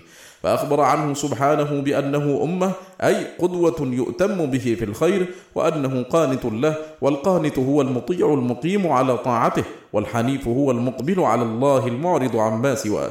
ثم ختم له هذه الصفات بأنه شاكر لأنعمه، فجعل الشكر غاية خليله، وأخبر سبحانه أن الشكر هو الغاية من خلقه وأمره، بل هو الغاية التي خلق عبيده لأجلها، فقال: والله أخرجكم من بطون أمهاتكم لا تعلمون شيئا وجعل لكم السمع والأبصار والأفئدة لعلكم تشكرون. فهذا غاية الخلق. وأما غاية الأمر فقال: ولقد نصركم الله ببدر وأنتم أذلة فاتقوا الله لعلكم تشكرون. ويجوز أن يكون قوله تعالى لعلكم تشكرون تعليلا لقضائه لهم بالنصر ولأمره لهم بالتقوى، ولهما معا، وهو الظاهر. فالشكر غاية الخلق والأمر، وقد صرح سبحانه بأنه في غاية أمره وإرساله الرسول في قوله: كما أرسلنا فيكم رسولا منكم يتلو عليكم آياتنا ويزكيكم ويعلمكم الكتاب والحكمة ويعلمكم ما لم تكونوا تعلمون فاذكروني أذكركم واشكروا لي ولا تكفرون. قالوا: فالشكر مراد لنفسه، والصبر مراد لغيره، والصبر إنما حمد لإفضائه وإيصاله إلى الشكر، فهو خادم الشكر. وقد ثبت في الصحيحين عن النبي صلى الله عليه وسلم أنه قام حتى تفطرت قدماه، فقيل له: أتفعل هذا وقد غفر الله لك ما تقدم من ذنبك وما تأخر؟ قال: أفلا أكون عبدا شكورا.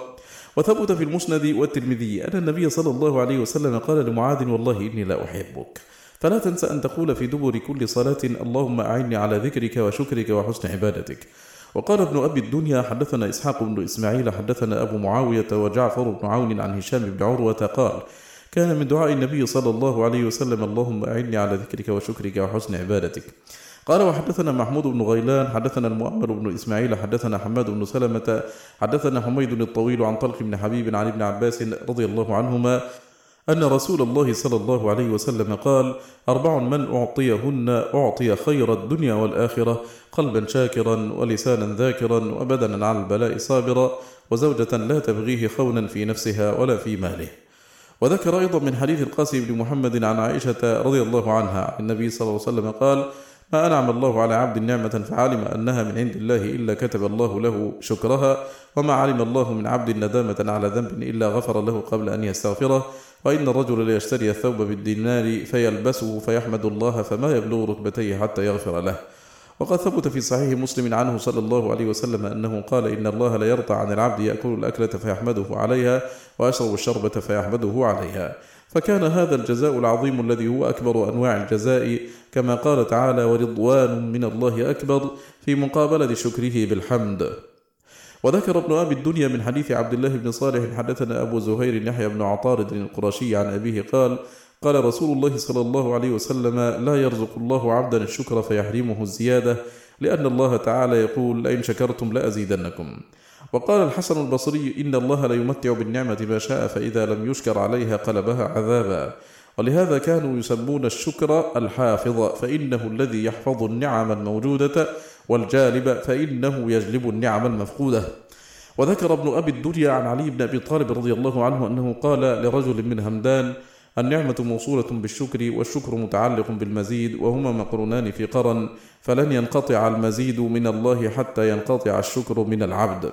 وقال عمر بن عبد العزيز: قيدوا نعم الله بشكر الله. وكان يقال: الشكر قيد النعم. وقال مطرف بن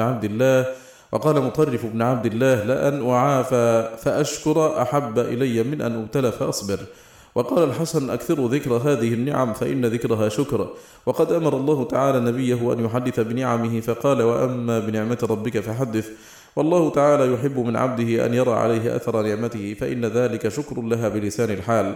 وقال علي بن الجعد: سمعت سفيان الثوري يقول: إن داود عليه الصلاة والسلام قال: الحمد لله حمدا كما ينبغي لكرم وجه ربي وعز جلاله، فأوحى الله إليه: يا داود أتعبت الملائكة.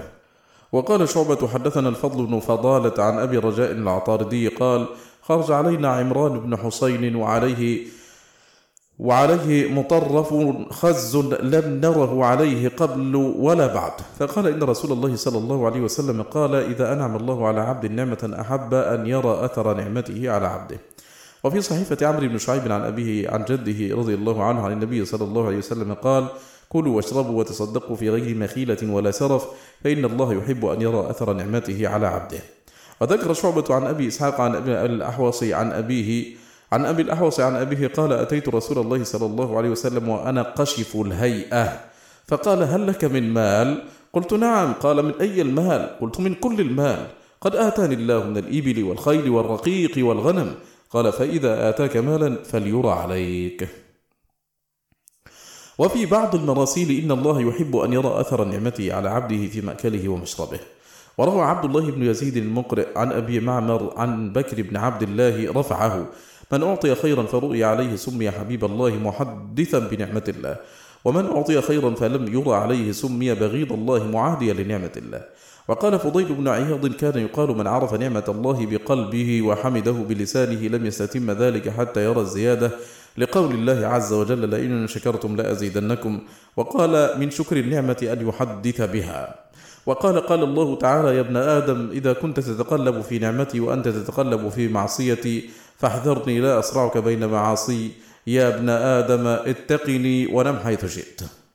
وقال الشعبي: الشكر نصف الإيمان والصبر نصف الإيمان واليقين الإيمان كله. وقال أبو قلابة: لا تضركم دنيا إذا شكرتموها.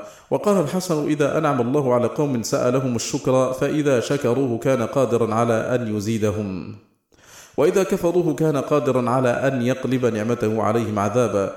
وقد ذم الله سبحانه الكنود وهو الذي لا يشكر نعمه. قال الحسن: إن الإنسان لربه لكنود يعدد المصائب وينسى النعم. وقد أخبر النبي صلى الله عليه وسلم أن النساء أكثر أهل النار بهذا السبب. قال: لو أحسنت إلى إحداهن الدهر ثم رأت منك شيئا قالت: ما رأيت منك خيرا قط.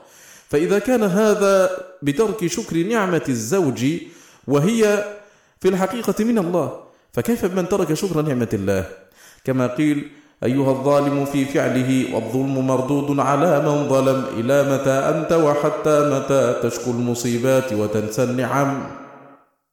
وذكر ابن أبي الدنيا من حديث أبي عبد الرحمن السلمي عن الشعبي عن نعمان بن بشير رضي الله عنهما قال: قال رسول الله صلى الله عليه وسلم: التحدث بالنعم شكر وتركها كفر، ومن لا يشكر القليل لا يشكر الكثير، ومن لا يشكر الناس لا يشكر الله، والجماعة بركة والفرقة عذاب. وقال مطرف بن عبد الله: نظرت في العافية والشكر فوجدت فيهما خير الدنيا والآخرة، ولأن أعافى فأشكر أحب إلي من أن أبتلى فأصبر. وأتى بكر بن عبد الله المزني حمالا عليه حمله وهو يقول: الحمد لله أستغفر الله.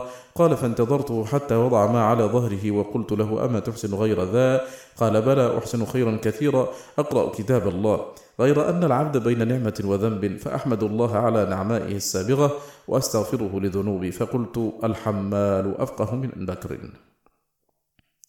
وذكر الترمذي من حديث جابر بن عبد الله قال: خرج رسول الله صلى الله عليه وسلم على أصحابه فقرأ عليهم سورة الرحمن من أولها إلى آخرها، فسكتوا، فقال: لقد قرأتها على الجن ليلة الجن فكانوا أحسن ردا منكم، كنت كلما أتيت على قوله فبأي آلاء ربكما تكذبان قالوا: لا بشيء من نعمك ربنا نكذب فلك الحمد.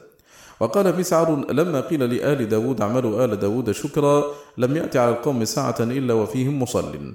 وقال عمرو بن عبد الله: قال بعض الفقهاء: إني روأت في أمري فلم أر خيرا إلا شر معه إلا المعافاة والشكر، فرب شاكر في بلاء ورب معافى غير شاكر، فإذا سألتم الله فسلوهما جميعا.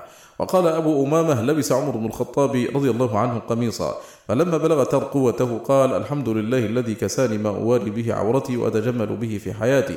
ثم مد يده فنظر إلى كل شيء يزيد على بدنه فقطعه، ثم أنشأ يحدث قال: سمعت رسول الله صلى الله عليه وسلم يقول: من لبس ثوبا أحسبه قال جديدا، فقال حين يبلغ ترقوته، أو قال قبل أن يبلغ ركبتيه مثل ذلك، ثم عمد إلى ثوبه الخالق فكساه مسكينا لم يزل في جوار الله وفي ذمة الله وفي كنف الله حيا وميتا حيا وميتا حيا وميتا، ما بقي من ذلك الثوب سلك. وقال عون بن عبد الله: لبس رجل قميصا جديدة، فحمد الله فغفر له. فقال رجل: لا أرجع حتى أشتري قميصا فألبسه هو أحمد الله. وقال شريح: ما أصيب عبد بمصيبة إلا كان لله عليه فيها 3 نعم: ألا تكون كانت في دينه، وألا تكون أعظم مما كانت، وأنها لا بد كائنة فقد كانت. وقال عبد الله بن عمر ابن عبد العزيز: ما قلب عمر بن عبد العزيز بصره إلى نعمة أنعم الله بها عليه إلا قال: اللهم إني أعوذ بك أن أبدل نعمتك كفرا، وأن أكفرها بعد معرفتها، وأن أنساها ولا أثني بها. وقال روح بن القاسم: تنسك رجل فقال: لا آكل الخبيص، لا أقوم بشكره. فقال الحسن: هذا أحمق، وهل يقوم بشكر الماء البارد؟ وفي بعض الآثار الإلهية يقول الله تعالى عز وجل: ابن آدم، خيري إليك نازل وشرك إلي صاعد، أتحبب إليك بالنعم وتتبغض إلي بالمعاصي، ولا يزال ملك كريم قد عرج إلي منك بعمل قبيح. قال ابن أبي الدنيا: وحدثني أبو علي قال: كنت أسمع جارا لي يقول في الليل: يا إلهي، خيرك علي نازل وشري إليك صاعد، وكم من ملك كريم قد صعد إليك مني بعمل قبيح، أنت مع غناك عني تتحبب إلي بالنعم، وأنا مع فقري إليك وفاقتي أتمقت إليك بالمعاصي، وأنت في ذلك تجبرني وتسترني وترزقني. وكان أبو المغيرة إذا قيل له: كيف أصبحت يا أبا محمد؟ يقول: أصبحنا مغرقين في النعم عاجزين عن الشكر، يتحبب إلينا ربنا وهو غني عنا، ونتمقت إليه ونحن إليه محتاجون. وقال عبد الله بن ثعلبة: إلهي، من كرمك كأنك تطاع ولا تعصى، ومن حلمك أنك تعصى وكأنك لا ترى، وأي زمن لا يعصيك فيه سكان أرضك وأنت عليهم بالخير عواد. وقال معاوية بن قرة: من لبس ثوبا جديدا فقال بسم الله والحمد لله غفر له. وقال أنس بن مالك: ما من عبد توكل بعبادة الله إلا غرم الله السماوات والأرض، يعني رزقه، فجعله في أيدي بني آدم يعملونه حتى يدفعوه إليه، فإن العبد قبله أوجب عليه الشكر، وإن أباه وجد الغني الحميد عبادا فقراء يأخذون رزقه ويشكرون له. وقال يونس بن عبيد: قال الرجل لأبي تميمة: كيف أصبحت؟ قال: أصبحت بين نعمتين، ولا أدري أيتهما أفضل: ذنوب سترها الله عز وجل فلا يستطيع أن يعيرني بها أحد، ومودة قذف الله لي في قلوب العباد لا يبلغها عملي. وقال ابن أبي الدنيا عن سعيد المقبوري عن أبيه عن عبد الله بن سلام أن موسى عليه السلام قال: يا رب، ما الشكر الذي ينبغي لك؟ قال: أن لا يزال لسانك رطبا من ذكري. وروى سهيل بن أبي صالح عن أبيه عن أبي هريرة رضي الله عنه قال: دعا رجل من الأنصار من أهل قباء النبي صلى الله عليه وسلم فانطلقنا معه، فلما طعم وغسل يده قال: الحمد لله الذي يطعم ولا يطعم، من علينا فهدانا، وأطعمنا وسقانا، وكل بلاء حسن أبلانا، الحمد لله غير مودع ربي ولا مكافئ ولا مكفور ولا مستغنى عنه، الحمد لله الذي أطعم من الطعام وسقى من الشراب وكسى من العري وهدى من الضلالة وبصر من العمى وفضل على كثير من خلقه تفضيلا، الحمد لله رب العالمين. وفي مسند الحسن بن الصباح من حديث أنس بن مالك قال: قال رسول الله صلى الله عليه وسلم: ما أنعم الله على عبد نعمة في أهل ولا مال أو ولد فيقول ما شاء الله لا قوة إلا بالله فيرى فيه آفة دون الموت. ويذكر عن عائشة رضي الله عنها أن النبي صلى الله عليه وسلم دخل عليها فرأى كسرة ملقاة فمسحها، فقال: يا عائشة، أحسني جوار نعم الله فإنها قلما نفرت عن أهل بيت فكانت أن ترجع إليهم.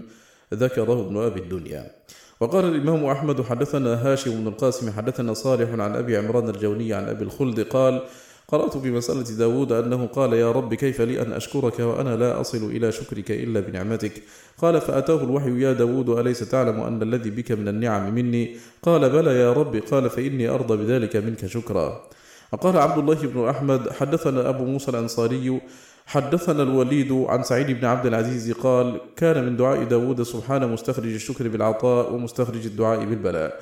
وقال الإمام أحمد: حدثنا أبو معاوية حدثني الأعمش عن المنهال عن عبد الله بن حارث قال: أوحى الله إلى داود: أحبني وأحب عبادي وحببني إلى عبادي.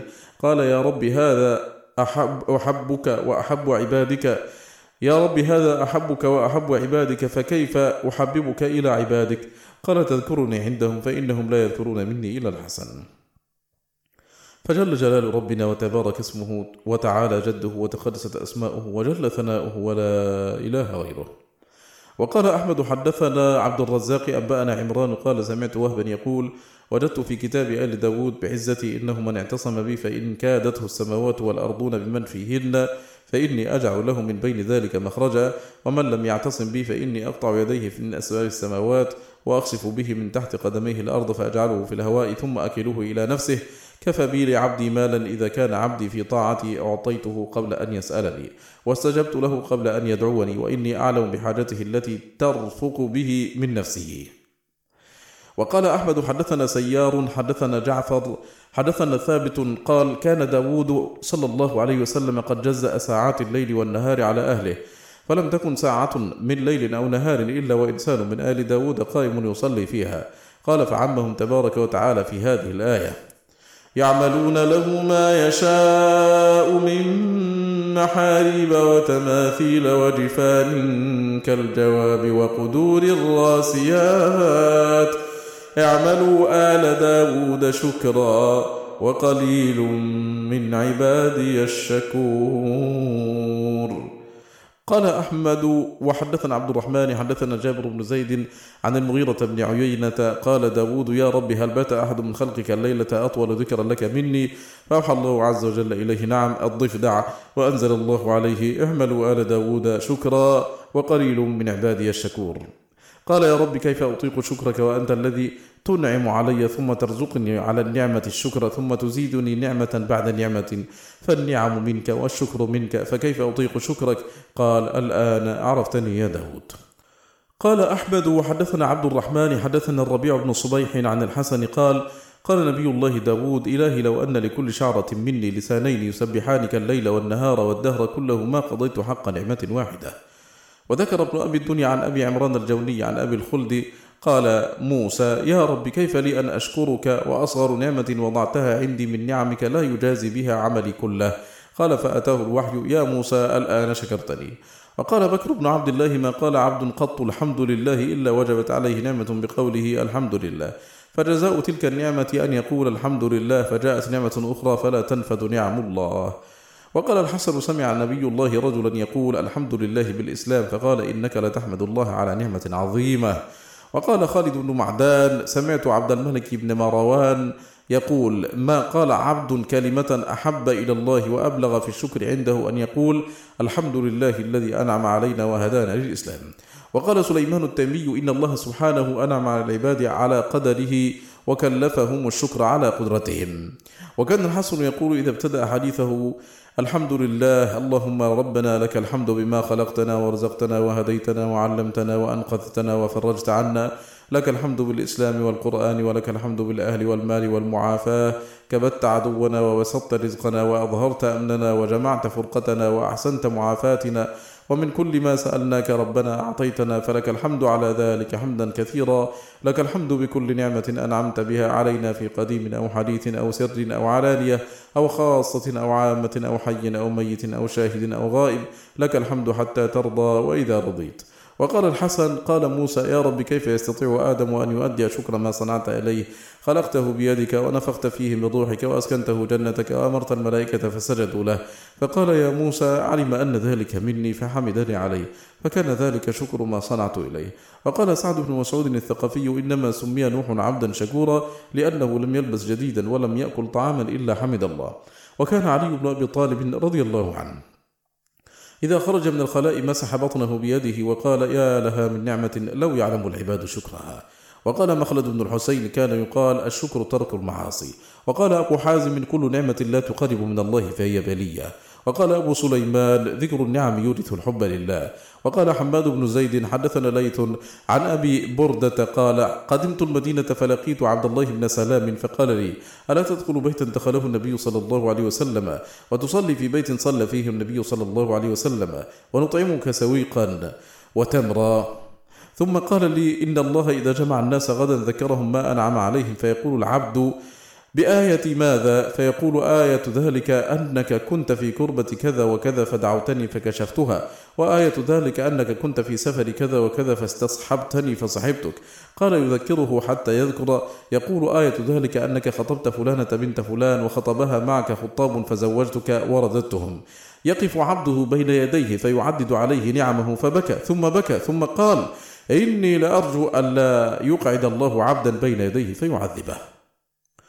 وروى ليث بن أبي سليم عن عثمان عن ابن سيرين عن أنس بن مالك رضي الله عنه قال: قال رسول الله صلى الله عليه وسلم: يؤتى بالنعم يوم القيامة والحسنات والسيئات، فيقول الله عز وجل للنعمة من نعمه: خذي حقك من حسناته، فما تترك له حسنة من حسناته إلا ذهبت بها.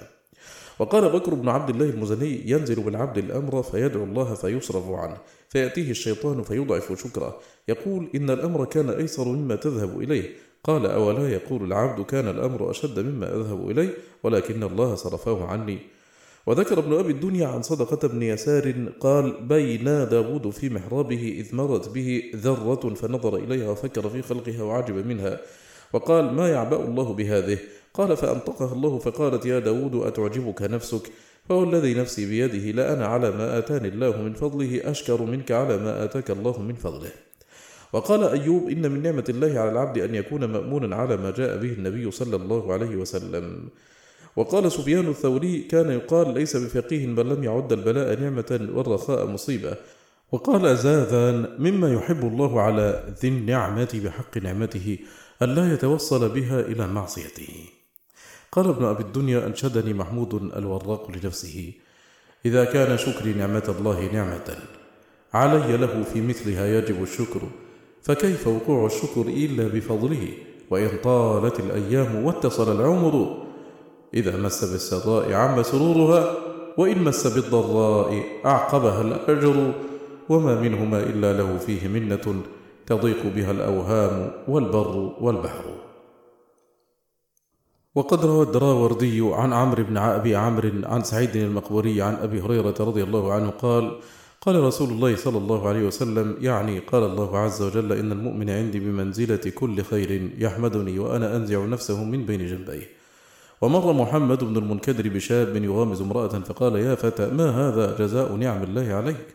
وقال حماد بن سلمة عن ثابت قال: قال أبو العالية: إني لا أرجو أن لا يهلك عبد بين اثنتين، نعمة يحمد الله عليها وذنب يستغفر منه. وكتب ابن السماك إلى محمد بن الحسن حين ولي القضاء بالرقة: أما بعد فلتكن التقوى من بالك على كل حال، وخف الله من كل نعمة أنعم بها عليك من قلة الشكر عليها مع المعصية بها، فإن في النعمة حجة وفيها تبعة، فأما الحجة بها فالمعصية بها، وأما التبعة فيها فقلة الشكر عليها، فعفى الله عنك كل ما ضيعت من شكر أو ركبت من ذنب أو قصرت من حق. ومر الربيع ابن أبي راشد برجل به زمانة فجعل يحمد الله ويبكي، فقيل له: ما يبكيك؟ قال: ذكرت أهل الجنة وأهل النار، فشبهت أهل الجنة بأهل العافية وأهل النار بأهل البلاء، فذلك الذي أبكاني. وقد روى أبو هريرة رضي الله عنه عن النبي صلى الله عليه وسلم: إذا أحب أحدكم أن يعلم قدر نعمة الله عليه فلينظر إلى من هو تحته ولا ينظر إلى من هو فوقه. قال عبد الله بن المبارك: أخبرني يحيى بن عبيد الله قال: سمعت أبي قال: سمعت أبا هريرة فذكره. وقال ابن المبارك: حدثنا يزيد بن إبراهيم عن الحسن قال: قال أبو الدرداء: من لم يعرف قدر نعمة الله إلا في مطعمه ومشربه فقد قل علمه وحضر عذابه. وقال ابن المبارك: أخبرنا مالك بن أنس عن إسحاق بن عبد الله بن أبي طلحة عن أنس قال: سمعت عمر بن الخطاب رضي الله عنه سلم على رجل فرد عليه السلام، فقال عمر للرجل: كيف أنت؟ قال الرجل: أحمد إليك الله. قال: هذا أردت منك. قال ابن المبارك: وأخبرنا مسعر عن علقمة بن مرثد عن ابن عمر قال: لعلنا نلتقي في اليوم مرارا يسأل بعضنا عن بعض، ولم نرد بذلك إلا ليحمد الله عز وجل. وقال مجاهد في قوله: وأسبغ عليكم نعمه ظاهرة وباطنة، قال: لا إله إلا الله. وقال ابن عيينة: ما أنعم الله على العباد نعمة أفضل من أن عرفهم لا إله إلا الله. قال: وإن لا إله إلا الله لهم في الآخرة كالماء في الدنيا. وقال بعض السلف في خطبته في يوم عيد: أصبحتم زهرا وأصبح الناس غبرا، أصبح الناس ينسجون وأنتم تلبسون، وأصبح الناس يعطون وأنتم تأخذون، وأصبح الناس ينتجون وأنتم تركبون، وأصبح الناس يزرعون وأنتم تأكلون، فبكى وأبكاهم. وقال عبد الله بن قرط الأزدي: وكان من الصحابة على المنبر في يوم أضحى ورأى على الناس ألوان الثياب، يا لها من نعمة ما أسبغها ومن كرامة ما أظهرها، ما زال عن قوم شيء أشد من نعمة لا يستطيعون ردها، وإنما تثبت النعم بشكر المنعم عليه للمنعم. وقال سلمان الفارسي: إن رجلا بسط له من الدنيا فانتزع ما في يديه فجعل يحمد الله ويثني عليه حتى لم يكن له فراش إلا بارية. قال فجعل يحمد الله ويثني عليه، وبسط لآخر من الدنيا فقال لصاحب البارية أنت على ما تحمد الله؟ قال أحمده على ما لو أعطيت به ما لو أعطي الخلق لم أعطهم إياه به. قال وما ذاك؟ قال أرأيتك بصرك، أرأيتك لسانك، أرأيتك يديك، أرأيتك رجليك. وجاء رجل إلى يونس بن عبيد يشكو ضيق حاله، فقال له يونس أيسرك ببصرك هذا الذي تبصر به 100,000 درهم؟ قال الرجل لا. قال فبيديك 100,000؟ قال لا. قال فبرجليك 100,000؟ قال لا. فذكره نعم الله عليه، فقال يونس أرى عندك 100,000 وأنت تشكو الحاجة. وكان أبو الدرداء يقول الصحة الملك. وقال جعفر بن محمد فقد أبي بغلة له، فقال لئن ردها الله علي لأحمدنه بمحامد يرضاها، فما لبث أن أتي بسرجها ولجامها، فركبها، فلما استوى عليها وضم ثيابه رفع رأسه إلى السماء فقال الحمد لله، لم يزد عليها. فقيل له في ذلك فقال وهل تركت أو أبقيت شيئا؟ جعلت الحمد كله لله. وروى ابن أبي الدنيا من حديث سعد بن إسحاق ابن كعب بن عجرة عن أبيه عن جده قال بعث رسول الله صلى الله عليه وسلم بعثا من الأنصار، وقال إن سلمهم الله وغنمهم فإن لله علي في ذلك شكرا. قال فلم يلبثوا أن غنموا وسلموا. قال بعض الصحابة سمعناك تقول إن سلمهم الله وغنمهم فإن علي في ذلك لله شكرا. قال قد فعلت، اللهم لك الحمد شكرا ولك المن فضلا. وقال عبد الرحمن بن زيد بن أسلم قال محمد بن المنكدر لأبي حازم يا أبا حازم ما أكثر من يلقاني فيدعو لي بالخير، ما أعرف وما صنعت إليهم خيرا قط. فقال له أبو حازم لا تظن أن ذلك من قبلك، ولكن انظر إلى الذي ذلك من قبله فاشكره. وقال عبد الرحمن إن الذين آمنوا وعملوا الصالحات سيجعل لهم الرحمن ودا. وقال علي بن الجعد حدثنا عبد العزيز بن أبي سلمة الماجشون حدثني من أصدقه أن أبا بكر الصديق رضي الله عنه كان يقول في دعائه أسألك تمام النعمة في الأشياء كلها والشكر لك عليها حتى ترضى، وبعد الرضا والخيرة في جميع ما تكون فيه الخيرة بجميع ميسور الأمور كلها لا معسورها يا كريم.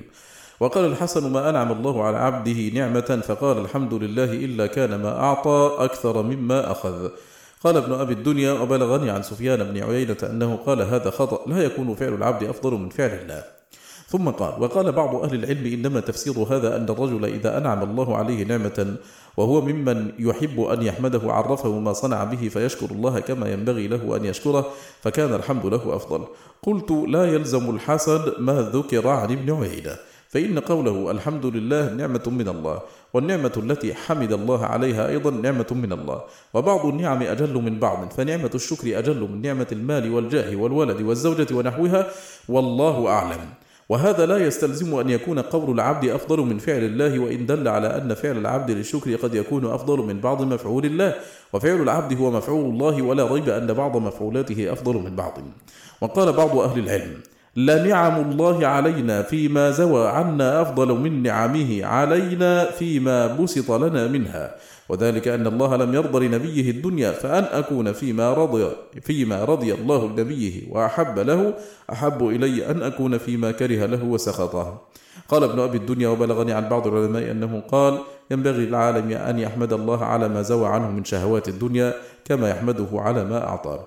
وأين يقع ما أعطاه والحساب يأتي عليه إلى ما عافاه ولم يبتله به فيشغل قلبه ويتعب جوارحه، فيشكر الله على سكون قلبه وجمع همه. وحدثت عن ابن أبي الحواري قال جلس فضيل بن عياض وسفيان بن عيينة ليلة إلى الصباح يتذاكران النعم، فجعل سفيان يقول أنعم الله علينا في كذا، أنعم الله علينا في كذا، فعل بنا كذا، فعل بنا كذا. وحدثنا عبد الله بن داود عن سفيان في قوله سنستدرجهم من حيث لا يعلمون قال يسبغهم النعم ويمنعهم الشكر. وقال غير سفيان كلما أحدث ذنبا أحدث لهم نعمة. وسئل ثابت البناني عن الاستدراج فقال ذلك مكر الله بالعباد المضيعين. وقال يونس في تفسيرها إن العبد إذا كانت له عند الله منزلة فحافظها وأبقى عليها ثم شكر الله بما أعطاه أشرف منها، وإذا هو ضيع الشكر استدرجه الله وكان تضييعه الشكر استدراجا. وقال أبو حازم نعمة الله فيما زوى عني من الدنيا أعظم من نعمته فيما أعطاني منها، إني رأيته أعطاها قوما فهلكوا. وكل نعمة لا تقرب من الله فهي بلية، وإذا رأيت الله يتابع عليك نعمه وأنت تعصيه فاحذره.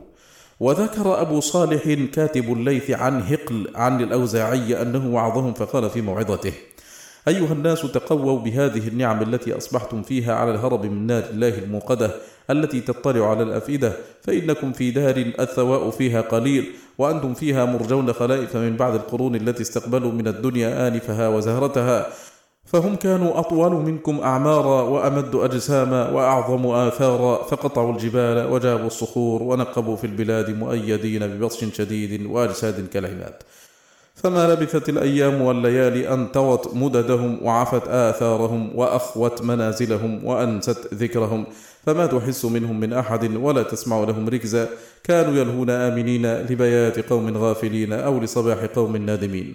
ثم إنكم قد علمتم الذي نزل بساحتهم بياتا من عقوبة الله، فأصبح كثير منهم في دارهم جاثمين، وأصبح الباقون ينظرون في آثارهم نقمة وزوال نعمة ومساكن خاوية فيها آية للذين يخافون العذاب الأليم وعبرة لمن يخشى.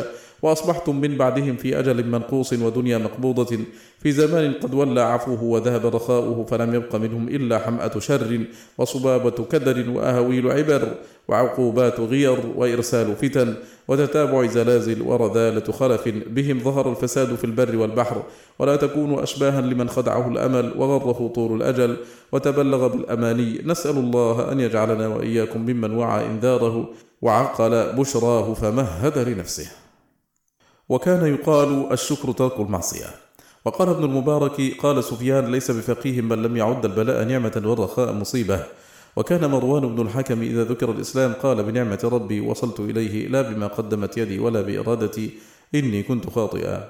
وقال: وكم من مدخل لو مت فيه لكنت به نكالا في العشيرة، وقيت السوء والمكروه فيه ورحت بنعمة منه كبيرة، وكم من نعمة لله تمسي وتصبح في العيان وفي السريرة.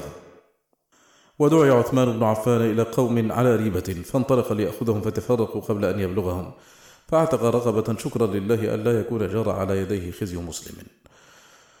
وقال يزيد بن هارون: أخبرنا أصبغ ابن يزيد أن نوحا صلى الله عليه وسلم كان إذا خرج من الخلاء قال: الحمد لله الذي أذاقني لذته وأبقى منفعته في جسدي وأذهب عني أذاه، فسمي عبدا شكورا. وقال ابن أبي الدنيا: حدثني العباس بن جعفر حدثنا شاذ بن فياض عن الحارث بن شبل قال: حدثتنا أم النعمان أن عائشة رضي الله عنها حدثتها عن النبي صلى الله عليه وسلم أنه لم يقم عن خلاء قط إلا قاله. وقال رجل لأبي حازم: ما شكر العينين يا أبا حازم؟ قال: إن رأيت بهما خيرا أعلنته، وإن رأيت بهما شرا سترته. قال: فما شكر الأذنين؟ قال: إن سمعت بهما خيرا وعيته، وإن سمعت بهما شرا دفعته. قال: فما شكر اليدين؟ قال: لا تأخذ بهما ما ليس لهما، ولا تمنع حقا لله هو فيهما. قال: فما شكر البطن؟ قال: أن يكون أسفله طعاما وأعلاه علما. قال: فما شكر الفرج؟ قال: كما قال الله تعالى: والذين هم لفروجهم حافظون إلا على أزواجهم أو ما ملكت أيمانهم فإنهم غير ملومين، فمن ابتغى وراء ذلك فأولئك هم العادون. قال: فما شكر الرجلين؟ قال: إن علمت شيئا تغبطه استعملت بهما عمله، وإن مقته رغبت عن عمله وأنت شاكر لله. وأما من شكر بلسانه ولم يشكر بجميع أعضائه فمثله كمثل رجل له كساء فأخذ بطرفه ولم يلبس، فما ينفعه ذلك من الحر والبرد والثلج والمطر. وذكر عبد الله بن المبارك أن النجاشي أرسل ذات يوم إلى جعفر وأصحابه، فدخلوا عليه وهو في بيت عليه خلقان جالس على التراب. قال جعفر: فأشفقنا منه حين رأيناه على تلك الحال، فلما رأى ما في وجوهنا قال: إني أبشركم بما يسركم، إنه جاء من نحو أرضكم عين لي، فأخبرني أن الله نصر نبيه صلى الله عليه وسلم وأهلك عدوه، وأسر فلان وفلان وقتل فلان وفلان، التقوا بواد يقال له بدر كثير الأراك كأني أنظر إليه، كنت أرعى به لسيدي رجل من بني ضمرة، فقال له جعفر: ما بالك على التراب؟ ليس تحتك بساط وعليك هذه الأخلاق؟ قال: إنا نجد فيما أنزل الله تبارك وتعالى على عيسى صلى الله عليه وسلم: إن حقا على عباد الله أن يحدثوا لله تواضعا عندما أحدث لهم من نعمة، فلما أحدث لي نصر نبيه أحدث لله هذا التواضع. وقال حبيب بن عبيد: ما ابتلى الله عبدا ببلاء إلا كان لله عليه فيه نعمة ألا يكون أشد منه. وقال عبد الملك بن أبجر: ما من الناس إلا مبتلى بعافية لينظر كيف شكره، أو بلية لينظر كيف صبره. وقال سفيان الثوري: لقد أنعم الله على عبد في حاجة أكثر من تضرعه إليه فيها. وكان رسول الله صلى الله عليه وسلم إذا جاءه أمر يسره خر لله ساجدا شكرا لله عز وجل. ذكره أحمد. وقال عبد الرحمن بن عوف: خرج علينا النبي صلى الله عليه وسلم فتوجه نحو صدقته، فدخل فاستقبل القبلة فخر ساجدا فأطال السجود، فقلت: يا رسول الله، سجدت سجدة خشيت أن يكون الله قد قبض نفسك فيها. فقال: إن جبريل أتاني فبشرني أن الله عز وجل يقول لك: من صلى عليك صليت عليه، ومن سلم عليك سلمت عليه، فسجدت لله شكرا. ذكره أحمد. وعن سعد بن أبي وقاص قال: خرجنا مع النبي صلى الله عليه وسلم من مكة نريد المدينة، فلما كنا قريبا من عزور نزل ثم رفع يديه ودعا الله ساعة ثم خر ساجدا، فمكث طويلا ثم قام فرفع يديه ساعة ثم خر ساجدا، فعله ثلاثا وقال: إني سألت ربي وشفعت لأمتي فأعطاني ثلث أمتي فخررت ساجدا شكرا لربي، ثم رفعت رأسي فسألت ربي لأمتي فأعطاني ثلث أمتي فخررت ساجدا لربي، ثم رفعت رأسي فسألت ربي لأمتي فأعطاني ثلث الآخر فخررت ساجدا لربي. رواه أبو داود.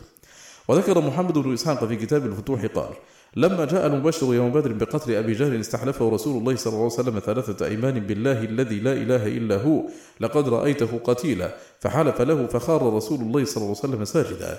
وذكر سعيد ابن منصور أن أبا بكر الصديق رضي الله عنه سجد حين جاءه قتل مسيلمة. وذكر أحمد أن علي رضي الله عنه سجد حين وجد ذا الثديه في الخوارج. وسجد كعب بن مالك في عهد النبي صلى الله عليه وسلم لما بشر بتوبة الله عليه، والقصة في الصحيحين. فإن قيل فنعم الله دائما مستمرة على العبد، فما الذي اقتضى تخصيص النعمة الحادثة بالشكر دون الدائمة؟ وقد تكون المستدامة أعظم.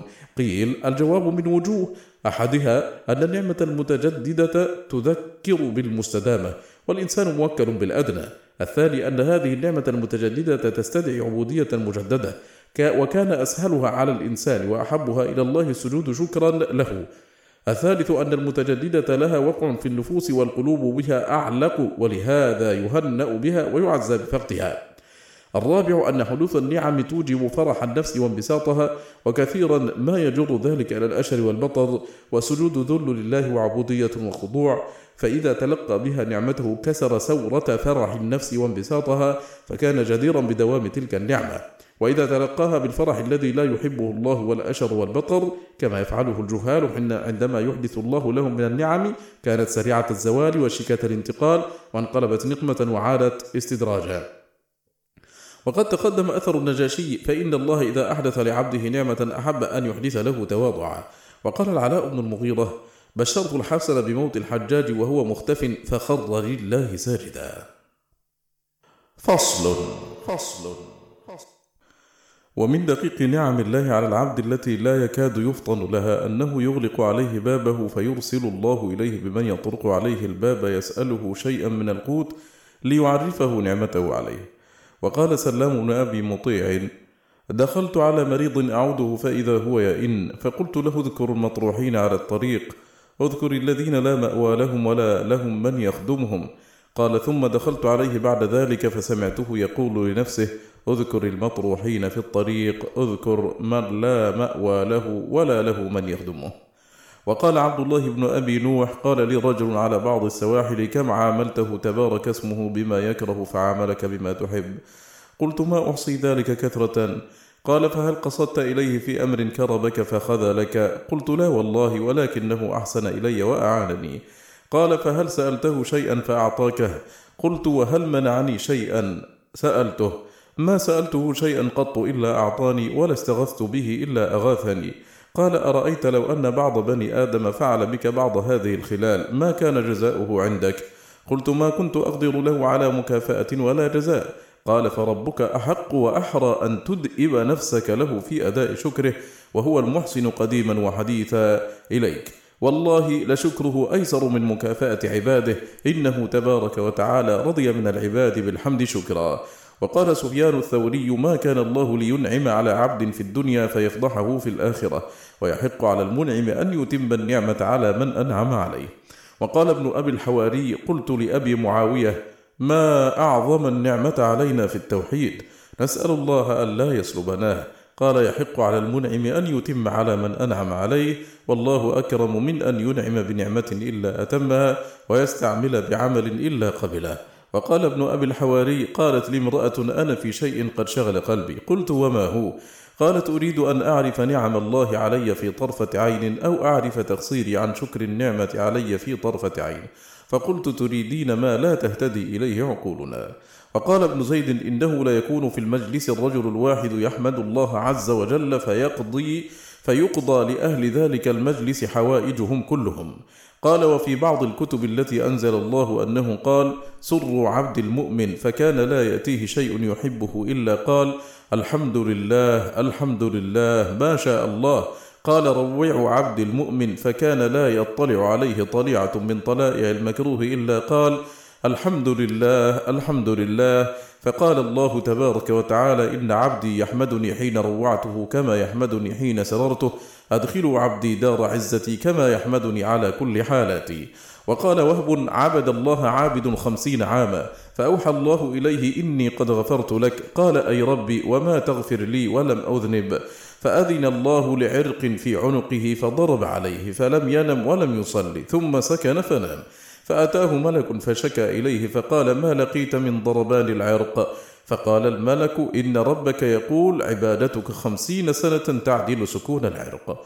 وذكر ابن أبي الدنيا أن داود قال يا رب أخبرني ما أدنى نعمك عليه، فأوحى الله إليه يا داود تنفس، فتنفس قال هذا أدنى نعمي عليك. فصل. وبهذا يتبين معنى الحديث الذي رواه أبو داود من حديث زيد بن ثابت وابن عباس إن الله لو عذب أهل سماواته وأهل أرضه لعذبهم وهو غير ظالم لهم، ولو رحمهم لكانت رحمته خيرا لهم من أعمالهم.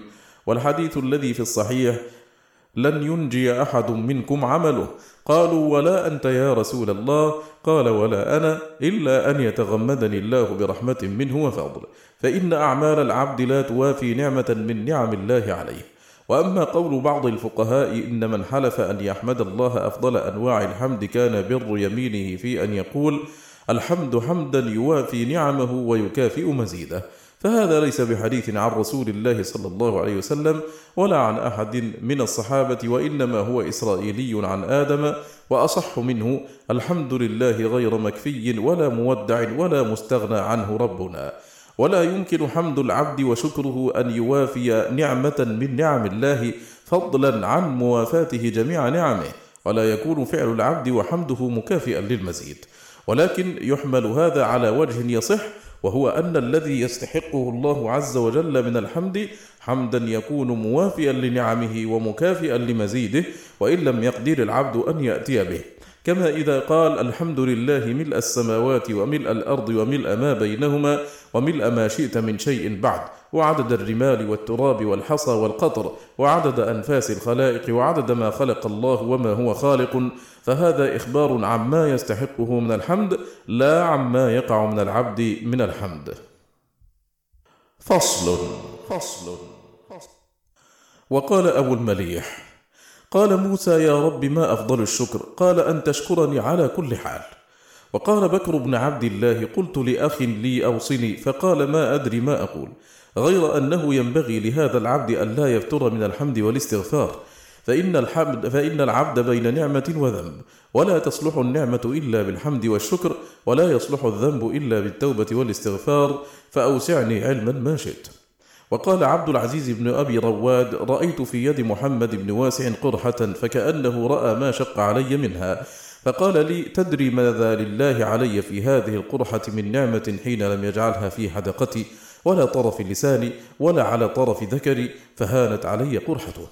وروى الجريري عن أبي الورد عن اللجلاج عن معاذ بن جبل أن رسول الله صلى الله عليه وسلم أتى على رجل وهو يقول اللهم إني أسألك تمام النعمة، فقال ابن آدم هل تدري ما تمام النعمة؟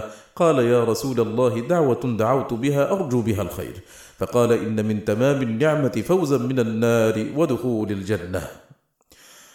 وقال تميم بن سلمة حدثت أن الرجل إذا ذكر اسم الله على أول طعامه وحمده على آخره لم يسأل عن نعيم ذلك الطعام. فصل. ويدل على فضل الشكر على الصبر أن الله سبحانه يحب أن يسأل العافية، وما سئل شيئا أحب إليه من العافية، كما في المسند عن أبي صالح عن أبي هريرة رضي الله عنه قال: قام أبو بكر على المنبر ثم قال: سلوا الله العافية، فإنه لم يعط عبد بعد اليقين خيرا من العافية. وفي حديث آخر: إن الناس لم يعطوا في هذه الدنيا شيئا أفضل من العفو والعافية، فسلوهما الله عز وجل. وقال لعمه العباس: يا عم أكثر الدعاء بالعافية. وفي الترمذي عنه: قلت: يا رسول الله علمني شيئا أسأله الله، قال: سل الله العافية. فمكثت أياما ثم جئت فقلت: علمني شيئا أسأله الله، فقال لي: يا عباس يا عم رسول الله، سل الله العافية في الدنيا وفي الآخرة. وقال في دعائه يوم الطائف: إن لم يكن بك غضب علي فلا أبالي، غير أن عافيتك أوسع لي. فلاذ بعافيته كما استعاذ بها في قوله: أعوذ برضاك من سخطك، وأعوذ بمعافاتك من عقوبتك، وأعوذ بك منك. وفي حديث آخر: سلوا الله العفو والعافية والمعافاة. وهذا السؤال متضمن للعفو عما مضى، والعافية في الحال، والمعافاة في المستقبل بدوام العافية واستمرارها. وكان عبد الأعلى التيمي يقول: أكثروا من سؤال الله العافية، فإن المبتلى وإن اشتد بلاؤه ليس بأحق بالدعاء من المعافى الذي لا يأمن البلاء.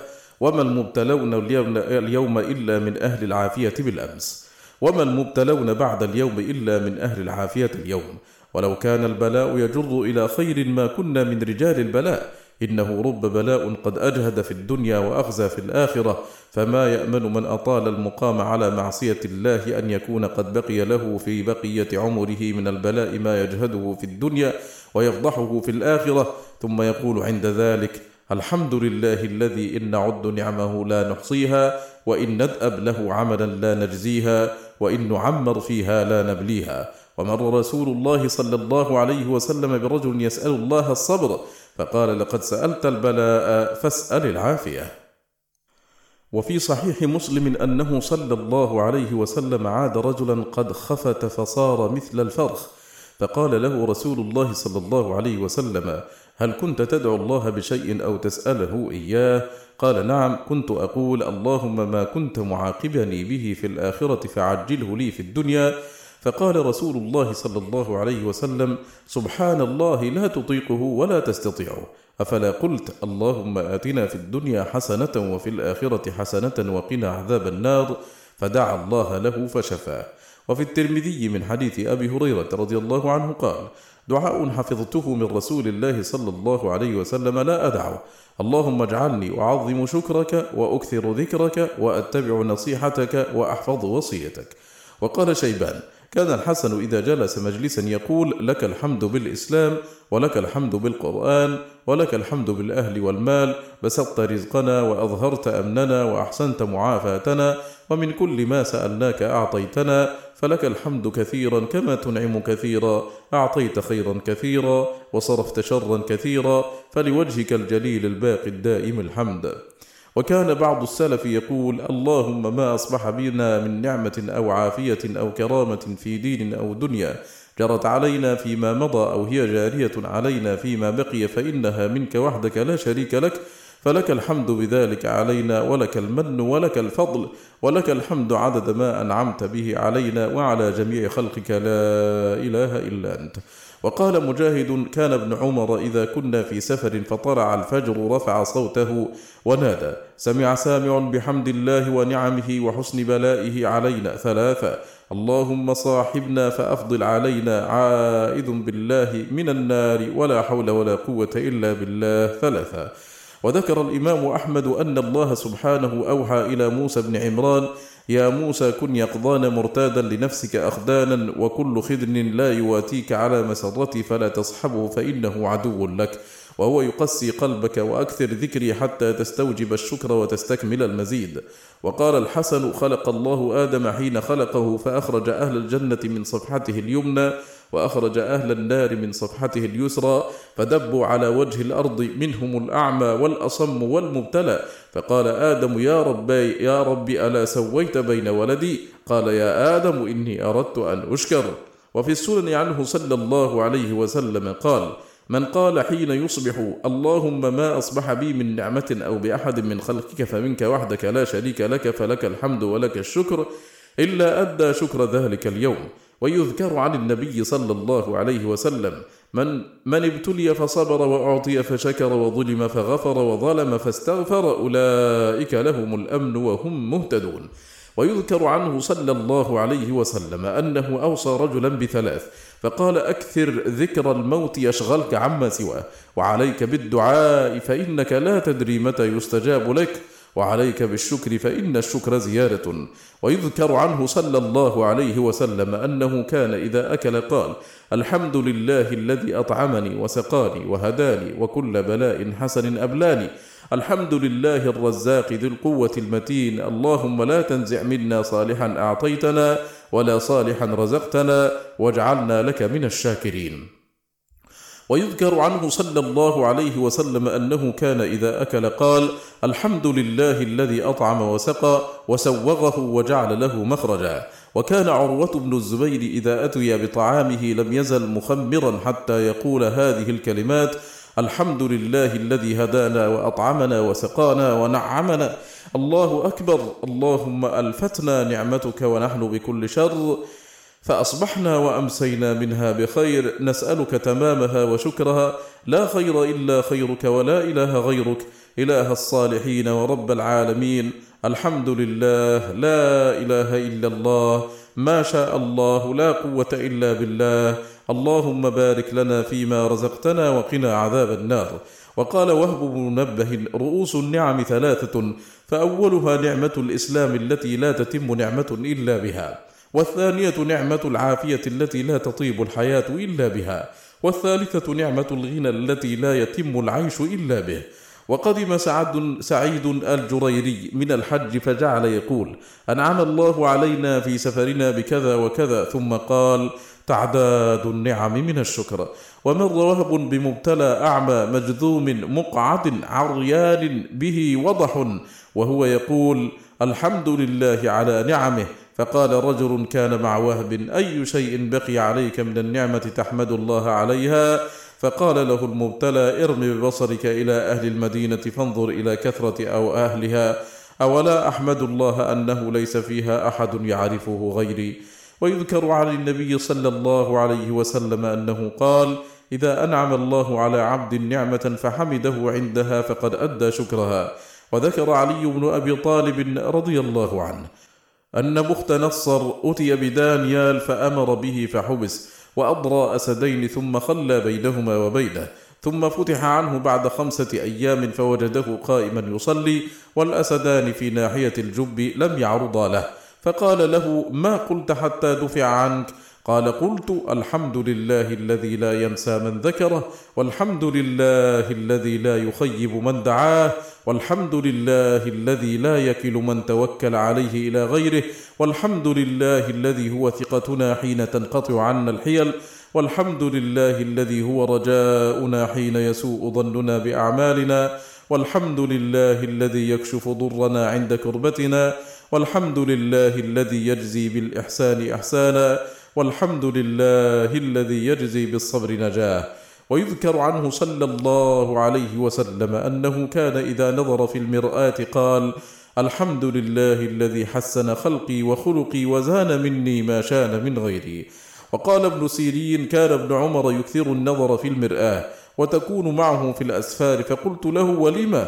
قال أنظر فما كان في وجهي زين فهو في وجه غيري شيء أحمد الله عليه. وسئل أبو بكر ابن أبي مريم ما تمام النعمة؟ قال أن تضع رجلا على الصراط ورجلا في الجنة. وقال بكر بن عبد الله يا ابن آدم إذا أردت أن تعلم قدر ما أنعم الله عليك فغمض عينيك. وقال مقاتل في قوله تعالى وأسبغ عليكم نعمه ظاهرة وباطنة، قال أما الظاهرة فالإسلام، وأما الباطنة فستره عليك المعاصي. وقال ابن شوذب قال عبد الله يعني ابن مسعود إن لله على أهل النار منة لو شاء أن يعذبهم بأشد من النار لعذبهم.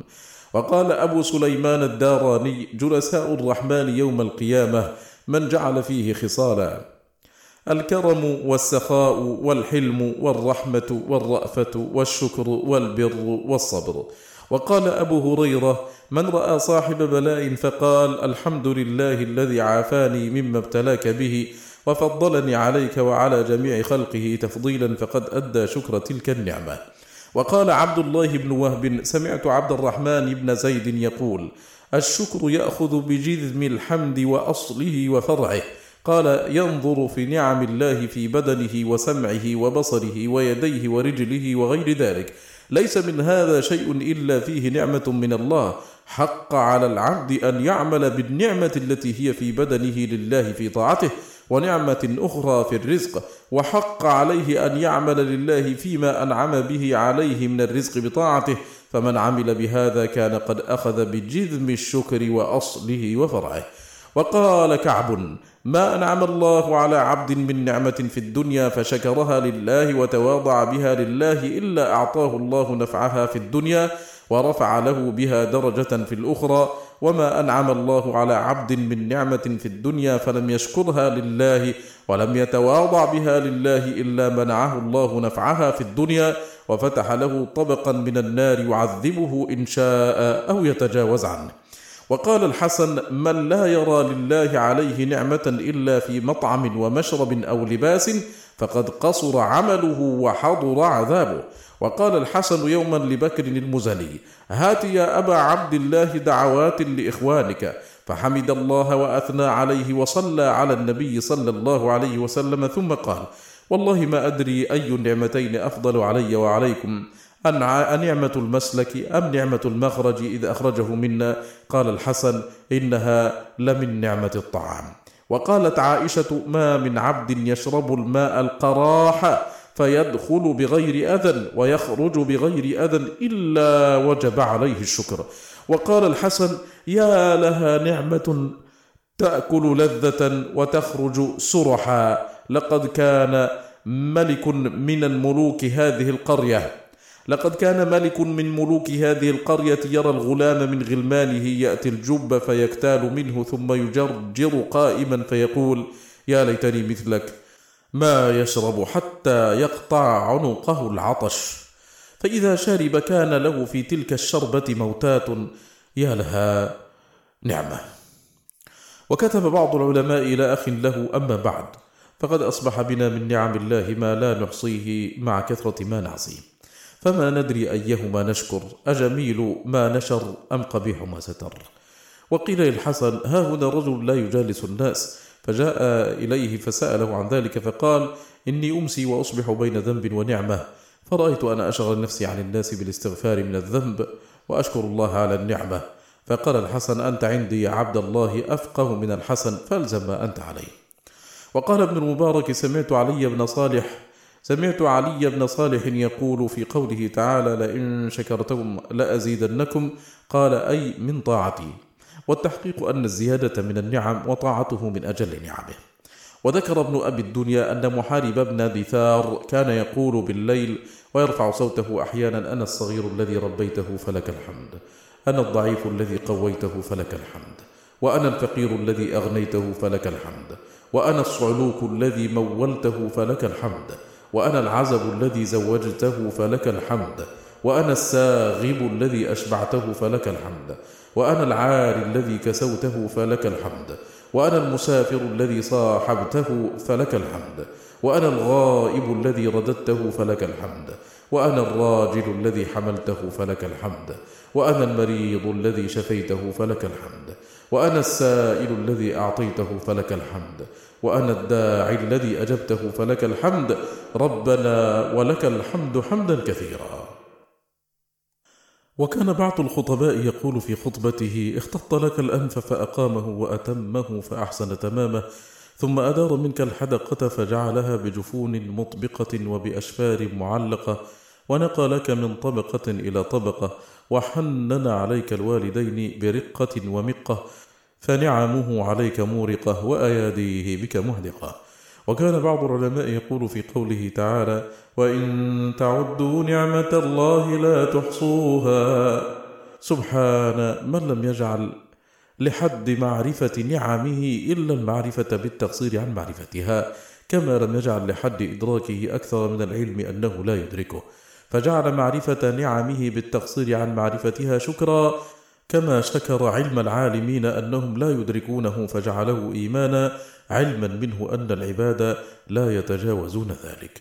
وقال عبد الله بن المبارك: أخبرنا المثنى بن الصباح عن عمرو بن شعيب عن أبيه عن جده رضي الله عنه قال: سمعت رسول الله صلى الله عليه وسلم يقول: خصلتان من كانتا فيه كتبه الله صابرا شاكرا، ومن لم تكونا فيه لم يكتبه صابرا ولا شاكرا، من نظر في دينه إلى من هو فوقه فاقتدى به، ومن نظر في دنياه إلى من هو دونه فحمد الله على ما فضله به عليه، كتبه الله صابرا شاكرا، ومن نظر في دينه إلى من هو دونه ونظر في دنياه إلى من هو فوقه فأسف على ما فاته منه، لم يكتبه الله صابرا ولا شاكرا.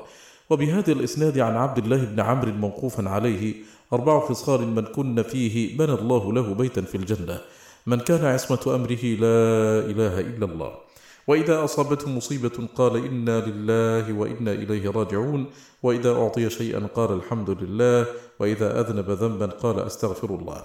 وقال ابن المبارك عن شبل عن ابن أبي نجيح عن مجاهد في قوله تعالى: إنه كان عبدا شكورا، قال: لم يأكل شيئا إلا حمد الله عليه، ولم يشرب شرابا قط إلا حمد الله عليه، ولم يمشي مشيا قط إلا حمد الله عليه، ولم يبطش بشيء قط إلا حمد الله عليه، فأثنى الله عليه أنه كان عبدا شكورا.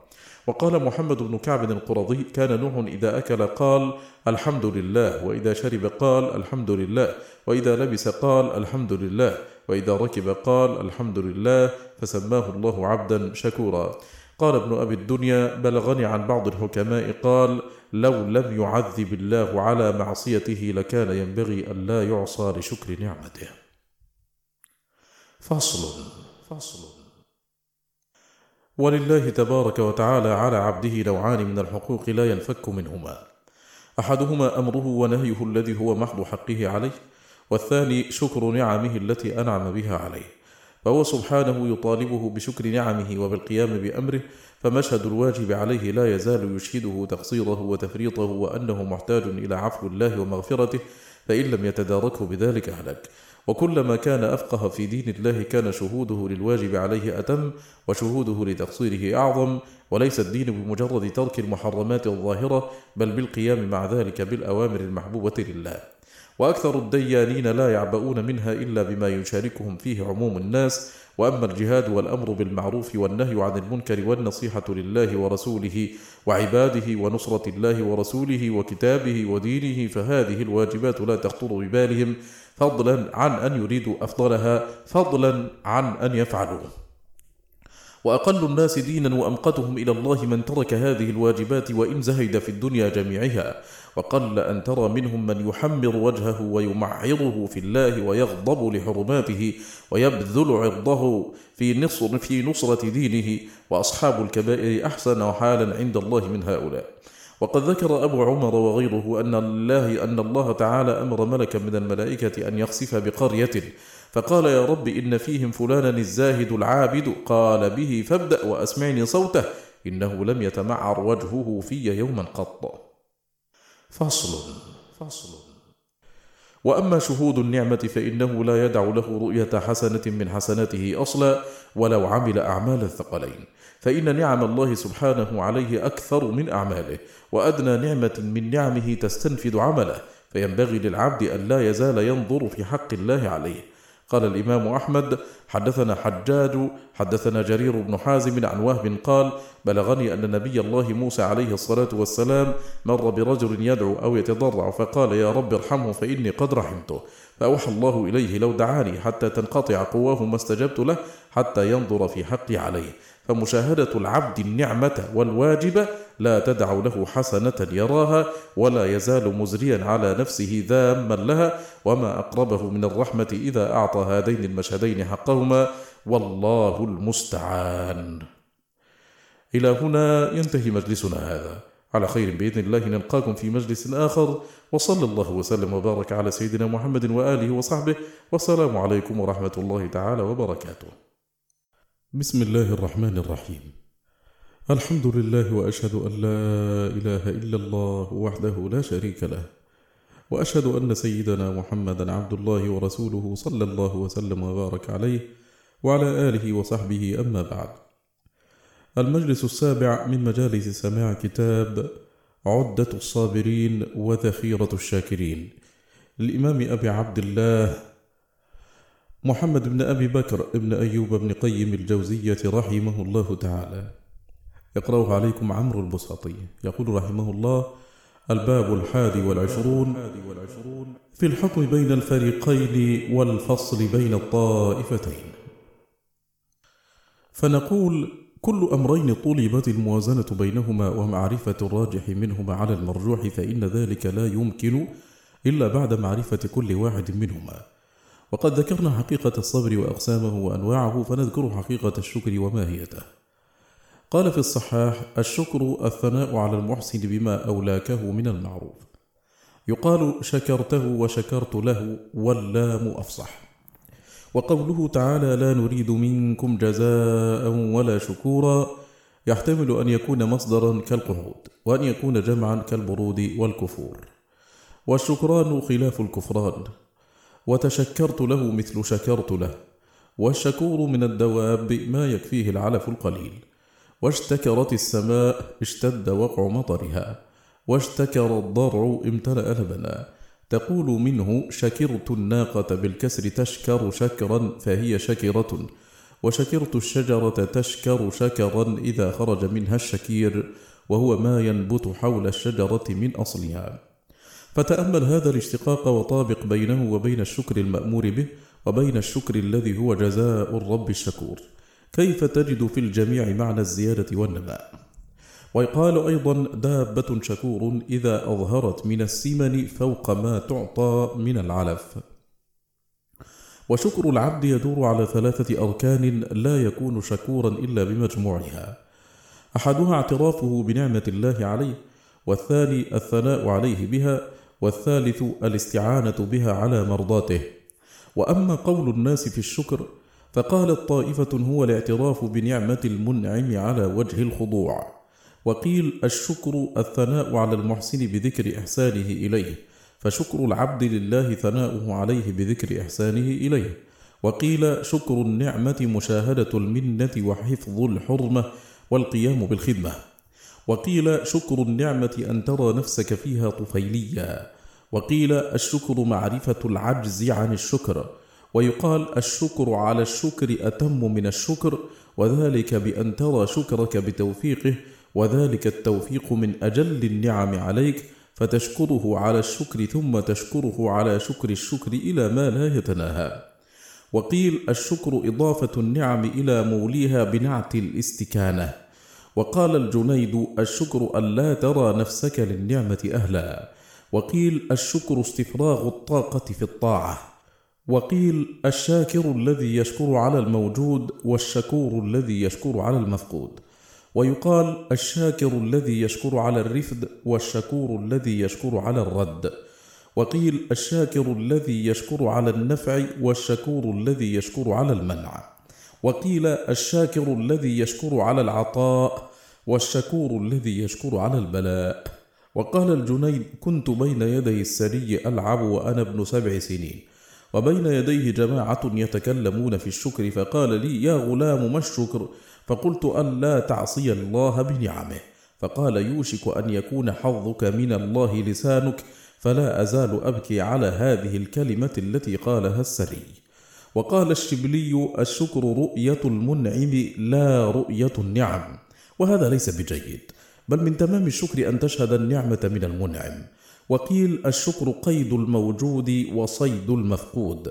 وقال أبو عثمان: شكر العامة على المطعم والملبس، وشكر الخواص على ما يرد على قلوبهم من المعاني. وحبس السلطان رجلا فأرسل إليه صاحبه: أشكر الله. فضرب فأرسل إليه: أشكر الله.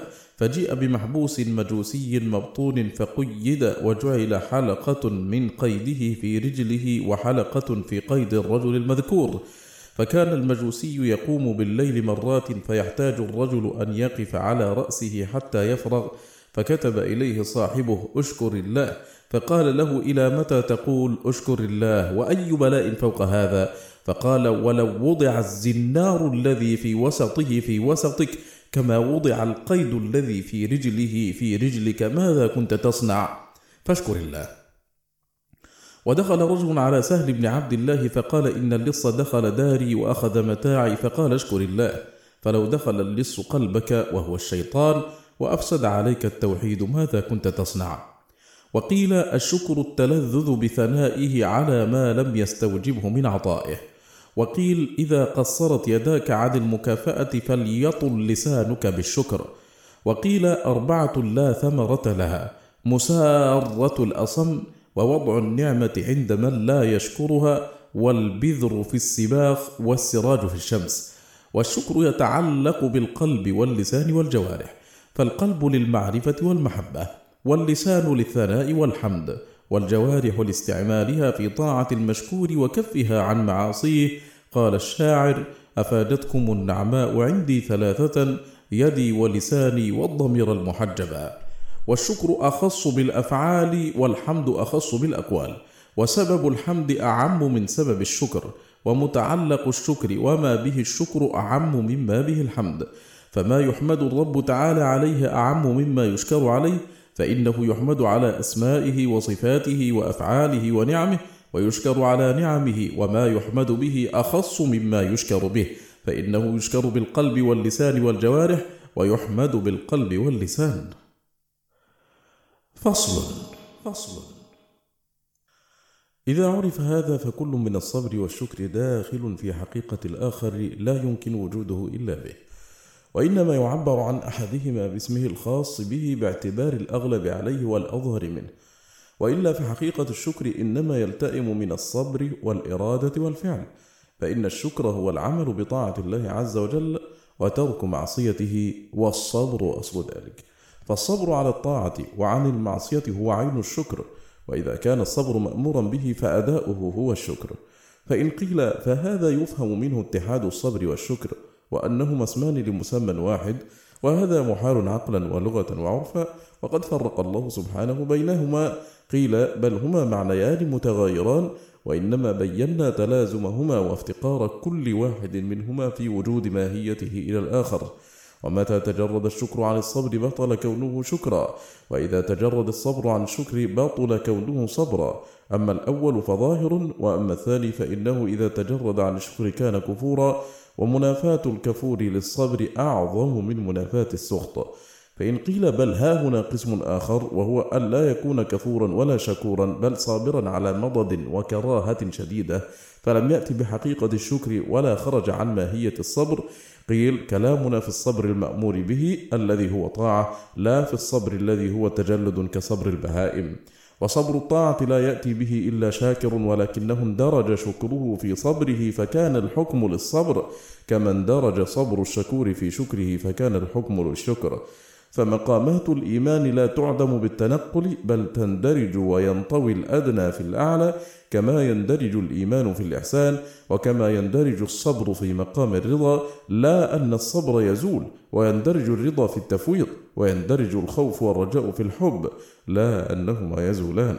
فالمقدور الواحد يتعلق به الشكر والصبر سواء كان محبوبا أو مكروها. فالفقر مثلا يتعلق به الصبر وهو أخص به لما فيه من الكراهة، ويتعلق به الشكر لما فيه من النعمة. فمن غلب عليه شهود نعمته وتلذذ به واستراح واطمأن إليه عده نعمة يشكر عليها، ومن غلب عليه شهود ما فيه من الابتلاء والضيق والحاجة عده بلية يصبر عليها، وعكسه الغنى. على أن الله سبحانه ابتلى العباد بالنعم كما ابتلاهم بالمصائب، وعد ذلك كله ابتلاء، فقال ونبلوكم بالشر والخير فتنة. وقال فأما الإنسان إذا ما ابتلاه ربه فأكرمه ونعمه فيقول ربي أكرمن، وأما إذا ما ابتلاه فقدر عليه رزقه فيقول ربي أهانن. وقال إنا جعلنا ما على الأرض زينة لها لنبلوهم أيهم أحسن عملا. وقال هو الذي خلق الموت والحياة ليبلوكم أيكم أحسن عملا. وقال وهو الذي خلق السماوات والأرض في 6 أيام وكان عرشه على الماء ليبلوكم أيكم أحسن عملا. فأخبر سبحانه أنه خلق العالم العلوي والسفلي وقدر أجل الخلق وخلق ما على الأرض للابتلاء والاختبار، وهذا الابتلاء إنما هو ابتلاء صبر العباد وشكرهم في الخير والشر والسراء والضراء، فالابتلاء بالنعم من الغنى والعافية والجاه والقدرة، وتأتي الأسباب أعظم الابتلاءين، والصبر على طاعة الله عز وجل أشق الصبرين، كما قال الصحابة رضي الله عنهم: ابتلينا بالضراء فصبرنا وابتلينا بالسراء فلم نصبر. والنعمة بالفقر والمرض وقبض الدنيا وأسبابها وأذى الخلق قد تكون أعظم النعمتين، وفرض الشكر عليها أوجب من الشكر على أضدادها، فالرب تعالى يبتلي بنعمه وينعم بابتلائه. غير أن الصبر والشكر حالتان لازمتان للعبد في أمر الرب ونهيه وقضائه وقدره، لا يستغنى عنهما طرفة عين، والسؤال عن أيهما أفضل كالسؤال عن الحبس والحركة أيهما أفضل، وعن الطعام والشراب أيهما أفضل، وعن خوف العبد ورجائه أيهما أفضل، فالمأمور لا يؤدى إلا بصبر وشكر، والمحظور لا يترك إلا بصبر وشكر. وأما المقدور الذي يقدر على العبد من المصائب فمتى صبر عليه اندرج شكره في صبره، كما يندرج صبر الشاكر في شكره. ومما يوضح هذا أن الله سبحانه امتحن العبد بنفسه وهواه وأوجب عليه جهادهما في الله، فهو كل وقت في مجاهدة نفسه حتى يأتي بالشكر المأمور به ويصبر عن الهوى المنهي عن طاعته، فلا ينفك العبد عنهما غنيا كان أو فقيرا، معافا أو مبتلى. وهذه هي مسألة الغني الشاكر والفقير الصابر أيهما أفضل. وللناس فيها 3 أقوال، وهي التي حكاها أبو الفارج وغيره في عموم الصبر والشكر أيهما أفضل، وقد احتجت كل فرقة بحجج وأدلة على قولها، والتحقيق أن يقال: أفضلهما أتقاهما لله، فإن فرض استواؤهما في التقوى استويا في الفضل، فإن الله سبحانه لم يفضل بالفقر والغنى كما لم يفضل بالعافية والبلاء، وإنما فضل بالتقوى، كما قال تعالى: إن أكرمكم عند الله أتقاكم. وقد قال صلى الله عليه وسلم: لا فضل لعربي على عجمي ولا لعجمي على عربي إلا بالتقوى، الناس من آدم وآدم من تراب. والتقوى مبنية على أصلين: الصبر والشكر، وكل من الغني والفقير لا بد له منهما، فمن كان صبره وشكره أتم كان أفضل. فإن قيل: فإذا كان صبر الفقير أتم وشكر الغني أتم فأيهما أفضل؟ قيل: أفضلهما أتقاهما لله في وظيفته ومقتضى حاله، ولا يصح التفضيل بغير هذا البتة، فإن الغني قد يكون أتقى لله في شكره من الفقير في صبره، وقد يكون الفقير أتقى لله في صبره من الغني في شكره، فلا يصح أن يقال هذا بغناه أفضل ولا هذا بفقره أفضل، ولا يصح أن يقال هذا بالشكر أفضل من هذا بالصبر، ولا بالعكس، لأنهما مطيتان للإيمان لا بد منهما، بل الواجب أن يقال أقومهما بالواجب والمندوب هو الأفضل، فإن التفضيل تابع لهذين الأمرين، كما قال تعالى في الأثر الإلهي: وما تقرب إلي عبدي بمثل أداء ما افترضت عليه، ولا يزال عبدي يتقرب إلي بالنوافل حتى أحبه. فأي الرجلين كان أقوم بالواجبات وأكثر النوافل كان أفضل. فإن قيل: فقد ثبت عن النبي صلى الله عليه وسلم أنه قال: يدخل فقراء أمة الجنة قبل أغنيائهم بنصف يوم وذلك 500 عام، قيل: هذا لا يدل على فضلهم على الأغنياء في الدرجة وعلو المنزلة، وإن سبقوهم في الدخول، فقد يتأخر الغني والسلطان العادل في الدخول لحسابه، فإذا دخل كانت درجته أعلى ومنزلته أرفع، كما يسبق الفقير القافل في المضايق وغيرها، ويتأخر صاحب الأحمال بعده. فإن قيل: قد قال صلى الله عليه وسلم للفقراء لما شكوا إليه زيادة عمل الأغنياء عليهم بالعتق والصدقة: ألا أدلكم على شيء إذا فعلتموه أدركتم به من سبقكم؟ فدلهم على التسبيح والتحميد والتكبير عقب كل صلاة، فلما سمع الأغنياء ذلك عملوا به، فذكروا ذلك للنبي صلى الله عليه وسلم، فقال: ذلك فضل الله يؤتيه من يشاء، وهذا يدل على ترجيح حال الغني الشاكر. قيل: هذا حجة للقول الذي نصرناه، وهو أن أفضلهما أكثرهما نوافل، فإن استويا، وها هنا قد ساوى الأغنياء الفقراء في أعمالهم المفروضة والنافلة، وزادوا عليهم بنوافل العتق والصدقة، ففضلوهم بذلك فساووهم في صبرهم على الجهاد والأذى في الله والصبر على المقدور، وزادوا عليهم بالشكر بنوافل المال، فلو كان للفقراء بصبرهم نوافل تزيد على نوافل الأغنياء لفضلوهم بها. فإن قيل فالنبي صلى الله عليه وسلم عرضت عليه مفاتيح كنوز الدنيا فردها وقال بل أشبع يوما وأجوع يوما. وقال هشام بن عروة عن أبيه عن عائشة رضي الله عنها قالت خرج رسول الله صلى الله عليه وسلم من الدنيا ولم يشبع من خبز البر، ومات ودرعه مرهونة عند يهودي على طعام أخذه لأهله. وقال الإمام أحمد حدثنا وكيع حدثنا الأعمش عن عمارة بن قعقاع عن أبي زرعة عن أبي هريرة رضي الله عنه قال قال رسول الله صلى الله عليه وسلم اللهم اجعل رزق آل محمد قوتا. وقال الإمام أحمد حدثنا إسماعيل بن محمد حدثنا عباد بن عباد حدثنا مجالد بن سعيد عن الشعبي عن مسروق عن عائشة قالت دخلت علي امرأة من الأنصار فرأت فراش رسول الله صلى الله عليه وسلم عباءة مثنية، فرجعت إلى منزلها فبعثت إلي بفراش حشوه الصوف، فدخل علي رسول الله صلى الله عليه وسلم فقال ما هذا؟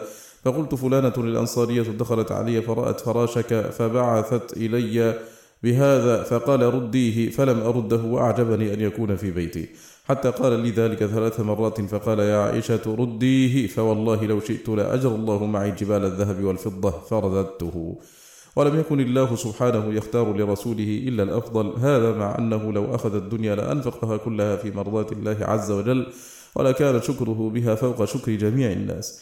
قيل قد احتج بحال رسول الله صلى الله عليه وسلم كل واحدة من الطائفتين، والتحقيق أن الله سبحانه جمع له بين المقامين كليهما على أتم الوجوه، فكان سيد الأغنياء الشاكرين وسيد الفقراء الصابرين، فحصل له من الصبر على الفقر ما لم يحصل لأحد سواه، ومن الشكر على الغنى ما لم يحصل لغني سواه. ومن تأمل سيرته ولد الأمر كذلك، فكان صلى الله عليه وسلم أصبر الخلق في مواطن الصبر، وأشكر الخلق في مواطن الشكر، وربه تعالى كمل له مراتب الكمال، فجعله في أعلى رتب الأغنياء الشاكرين وفي أعلى مراتب الفقراء الصابرين. قال تعالى ووجدك عائلا فأغنى. وأجمع المفسرون على أن العائل هو الفقير، يقال عال الرجل يعيل إذا افتقر، وأعال يعيل إذا صار ذا عيال، مثل ألبن وأتمر وأثرى إذا صار ذا لبن وتمر وثروة. وعال يعول إذا جار، ومنه قوله تعالى ذلك أدنى ألا تعولوا. وقيل المعنى ألا تكثر عيالكم. والقول هو الأول لوجوه، أحدها أنه لا يعرف في اللغة عال يعول إذا كثر عياله، وإنما المعروف في ذلك عال يعيل. وأما عال يعول فهو بمعنى الجور ليس إلا، هذا الذي ذكره أهل اللغة قاطبة.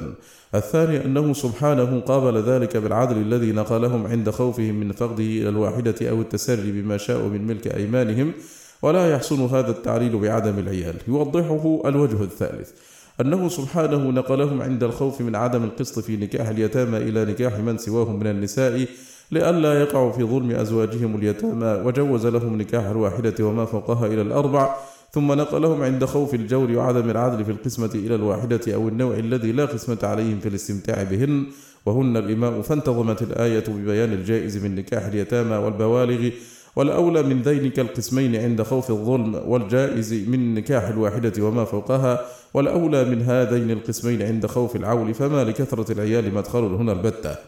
يوضحه الوجه الرابع، أنه لو كان المحذور كثرة العيال لما نقلهم إلى ما شاءوا من الإماء بلا عدد، فإن العيال كما يكونون من الزوجات يكونون من الإماء ولا فرق، فإنه لم ينقلهم إلى إماء الاستخدام بل إلى إماء الاستفراش. يوضحه الوجه الخامس، أن كثرة العيال ليس أمرا محذورا مكروها للرب تعالى، كيف وخير هذه الأمة أكثرها نساء، وقد قال صلى الله عليه وسلم تزوجوا الودود الولود فإني مكاثر بكم الأمم، فأمر بنكاح الولود ليحصل منها ما يكاثر به الأمم يوم القيامة. والمقصود أنه سبحانه جعل نبيه غنيا شاكرا بعد أن كان فقيرا صابرا، فلا تحتج به طائفة لحالها إلا كان للطائفة الأخرى أن تحتج به أيضا لحالها. فإن قيل فقد كان عبد الرحمن بن عوف من الشاكرين. وقد قال الإمام أحمد في مسنده حدثنا عبد الصمد حدثنا عمارة عن ثابت عن أنس قال بينما عائشة في بيتها سمعت صوتا في المدينة فقالت ما هذا؟ فقالوا عير لعبد الرحمن بن عوف قدمت من الشام تحمل من كل شيء. قال وكانت 700 بعير. فارتجت المدينة من الصوت، فقالت عائشة: سمعت رسول الله صلى الله عليه وسلم يقول: رأيت عبد الرحمن بن عوف يدخل الجنة حبوا. فبلغ ذلك عبد الرحمن فقال: إن استطعت لأدخلنها قائما، فجعلها بأقتابها وأحمالها في سبيل الله. قيل: قد قال الإمام أحمد: هذا الحديث كذب منكر. قال: وعمارة يروي أحاديث مناكير. وقال أبو حاتم الرازي: عمارة بن زاذان لا يحتج به. وقال أبو الفرج: وقد روى الجراح بن منهال بإسناده عن عبد الرحمن بن عوف أن النبي صلى الله عليه وسلم قال له: يا ابن عوف، إنك من الأغنياء، وإنك لا تدخل الجنة إلا زحفا، فأقرض ربك يطلق قدميك. قال أبو عبد الرحمن النسائي: هذا حديث موضوع، والجراح متروك الحديث. وقال يحيى: ليس حديث الجراح بشيء. وقال ابن المديني: لا يكتب حديثه. وقال ابن حبان: كان يكذب. وقال الدارقطني: متروك. فإن قيل: فما تصنعون بالحديث الذي رواه البيهقي من حديث أحمد بن عدي: حدثنا إسماعيل بن محمد حدثنا سليمان بن عبد الرحمن أخبرني خالد بن يزيد بن أبي مالك عن أبيه عن عطاء بن أبي رباح عن إبراهيم بن عبد الرحمن بن عوف عن أبيه عن رسول الله صلى الله عليه وسلم أنه قال له: يا ابن عوف، إنك من الأغنياء، ولن تدخل الجنة إلا زحفا، فأقرض الله يطلق لك قدميك. قال: وما الذي أقرض يا رسول الله؟ قال: تتبرأ مما أمسيت فيه. قال: من كله أجمع يا رسول الله؟ قال: نعم. فخرج ابن عوف وهو يهم بذلك، فأتاه جبريل عليه السلام فقال: مر ابن عوف فليضف الضيف وليطعم المسكين وليبدأ بمن يعول وليعطي السائل، فإذا فعل ذلك كان تزكية ما فيه. قيل: هذا حديث باطل عن رسول الله صلى الله عليه وسلم، فإن أحد رواته خالد بن يزيد بن أبي مالك. قال الإمام أحمد: ليس بشيء. وقال ابن معين: واهن. وقال النسائي: غير ثقة. وقال الدارقطني: ضعيف. وقال يحيى بن معين: لم يرضى أن يكذب على أبيه حتى كذب على الصحابة. فإن قيل: فما تصنعون بالحديث الذي قال الإمام أحمد: حدثنا الهذيل بن ميمون عن مطرح بن يزيد عن عبيد الله بن زحر عن علي بن يزيد عن القاسم عن أبي أمامة قال: قال رسول الله صلى الله عليه وسلم: دخلت الجنة فسمعت فيها خشفة بين يدي، فقلت: ما هذا؟ قال بلال. فمضيت فإذا أكثر أهل الجنة فقراء المهاجرين وذراري المسلمين، ولم أر فيها أحدا أقل من الأغنياء والنساء. قيل لي: أما الأغنياء فهم في الباب يحاسبون ويمحصون، وأما النساء فألهاهن الأحمران الذهب والحرير. ثم خرجنا من أحد أبواب الجنة الثمانية، فلما كنت عند الباب أتيت بكفة فوضعت فيها، ووضعت أمتي في كفة فرجحت بها. ثم أتي بأبي بكر فوضع في كفة، وجيء بجميع أمتي فوضعوا في كفة فرجح أبو بكر. ثم أتي بعمر فوضع في كفة، ووضع جميع أمتي في كفة فرجح عمر. وعرضت علي أمتي رجلا فجعلوا يمرون، واستبطأت عبد الرحمن بن عوف. ثم جاء بعد الإياس فقلت: عبد الرحمن. فقال: بأبي وأمي يا رسول الله، والذي بعثك بالحق ما خلصت إليك حتى ظننت أني لا أصل إليك أبدا إلا بعد المشيبات. قلت: وما ذاك؟ قال: من كثرة مالي أحاسب فأمحص. قيل: هذا حديث لا يحتج بإسناده، وقد أدخله أبو الفرج هو والذي قبله في كتاب الموضوعات. وقال: أما عبيد الله بن زحر فقال يحيى: ليس بشيء. وعلي بن يزيد متروك. وقال ابن حبان: عبيد الله يروي الموضوعات عن الأثبات، وإذا روى عن علي بن يزيد أتى بالطامات. وإذا اجتمع في إسناد خبر عبيد الله بن زحر وعلي بن يزيد والقاسم وأبو عبد الرحمن، لم يكن متن ذلك الخبر إلا ما عملته أيديهم. وقال أبو الفرج: وبمثل هذا الحديث الباطل يتعلق جهلة المتزهدين، ويرون أن المال مانع من السبق إلى الخير، ويقولون: إذا كان ابن عوف يدخل الجنة زحفا لأجل ماله كفى ذلك في ذنب المال، والحديث لا يصح. وحوشي عبد الرحمن المشهود له بالجنة أن يمنعه ماله السبق، لأن جمع المال مباح، وإنما المذموم كسبه من غير وجهه ومنع الحق الواجب فيه، وعبد الرحمن منزه عن الحالين. وقد خلف طلحة 300 حمل من الذهب، وخلف الزبير وغيره، ولو علموا أن ذلك مذموم لأخرج الكل. وكم قاص يتشوف بمثل هذا الحديث يحث على الفقر ويذم الغنى، فلله در العلماء الذين يعرفون الصحيح ويفهمون الأصول. انتهى كلامه رحمه الله. قلت: وقد بالغ في رد هذا الحديث، وتجاوز في إدخاله في الأحاديث الموضوعة المختلقة على رسول الله صلى الله عليه وسلم، وكأنه استعظم احتباس عبد الرحمن بن عوف، وهو أحد السابقين الأولين المشهود لهم بالجنة عن السابق إليها ودخوله الجنة حبوا، ورأى ذلك مناقضا لسبقه ومنزلته التي أعدها الله له في الجنة، وهذا وهم منه رحمه الله. وهب أنه وجد السبيل إلى الطعن في هذين الخبرين أفيجد سبيلا إلى القدح في حديث أبي هريرة رضي الله عنه أن رسول الله صلى الله عليه وسلم قال: يدخل فقراء المسلمين الجنة قبل أغنيائهم بنصف يوم وهو 500 عام. قال الترمذي: حديث حسن صحيح. وفي حديث ابن عمرو الذي رواه مسلم في صحيحه عن النبي صلى الله عليه وسلم: إن فقراء المهاجرين يسبقون الأغنياء يوم القيامة ب40 خريفا. وفي مسند الإمام أحمد عنه عن النبي صلى الله عليه وسلم: هل تدرون أول من يدخل الجنة؟ قالوا: الله ورسوله أعلم. قال: فقراء المهاجرين الذين يتقى بهم المكاره، يموت أحدهم وحاجته في صدره لا يستطيع لها قضاء. وفي جامع الترمذي من حديث جابر عن النبي صلى الله عليه وسلم أنه قال: يدخل فقراء أمة الجنة قبل الأغنياء ب40 خريفا. فهذا الحديث وأمثاله صحيح صريح في سابق فقراء الصحابة إلى الجنة لأغنيائهم، وهم في السبق متفاوتون، فمنهم من يسبق ب500 عام ومنهم من يسبق ب40 عاما. ولا يقدح ذلك في منزلة المتأخرين في الدخول، فإنهم قد يكونون أرفع منزلة ممن سبقهم إلى الدخول وإن تأخروا بعدهم للحساب. فإن الإمام العادل يوقف للحساب ويسبقه من لم يل شيئا من أمور المسلمين إلى الجنة، فإذا دخل الإمام العادل بعده كانت منزلته أعلى من منزلة الفقير، بل يكون أقرب الناس من الله منزلة كما في صحيح مسلم من حديث عبد الله بن عمرو عن النبي صلى الله عليه وسلم أنه قال: المقسطون عند الله يوم القيامة على منابر من نور عن يمين الرحمن وكلتا يديه يمين، الذين يعدلون في حكمهم وأهليهم وما ولوا. وفي الترمذي من حديث أبي سعيد الخدري رضي الله عنه عن النبي صلى الله عليه وسلم: إن أحب الناس إلى الله يوم القيامة وأقربهم مني مجلسا إمام عادل، وأبغض الناس إلى الله يوم القيامة وأشدهم عذابا إمام جائر. فالإمام العادل والغني قد يتأخر دخوله للحساب ويكون بعد الدخول أرفع منزلة من الفقير السابق، ولا يلزم من احتباس عبد الرحمن بن عوف لكثرة ماله حتى يحاسبه عليه ثم يلحق برسول الله صلى الله عليه وسلم وأصحابه، ولا غضاضة ولا نقص من مرتبته، ولا يضاد ذلك سبقه وكونه مشهودا له بالجنة. وأما حديث دخوله الجنة زحفا فالأمر فيه كما قاله الإمام أحمد أنه كذب منكر، وكما قال النسائي إنه موضوع. ومقامات عبد الرحمن في الإسلام وهجرته وجهاده ونفقاته العظيمة وصدقاته تقتضي دخوله إلى الجنة مع المارين كالبرق أو كالطرف أو كأجاويد الخيل، ولا يدعه يدخلها زحفا. فصل. والله سبحانه كما هو خالق الخلق فهو خالق ما به غناهم وفقرهم، وخالق غناهم وفقرهم، فخلق الغنى والفقر ليبتلي بهما عباده أيهم أحسن عملا، وجعلهما سببا للطاعة والمعصية والثواب والعقاب. قال تعالى: ونبلوكم بالشر والخير فتنة وإلينا ترجعون.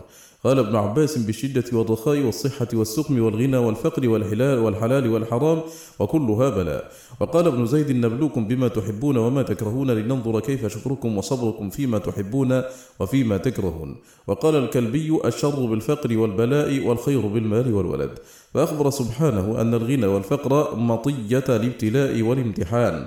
وقال تعالى: فأما الإنسان إذا ما ابتلاه ربه فأكرمه ونعمه فيقول ربي أكرمن، وأما إذا ما ابتلاه فقدر عليه رزقه فيقول ربي أهانن.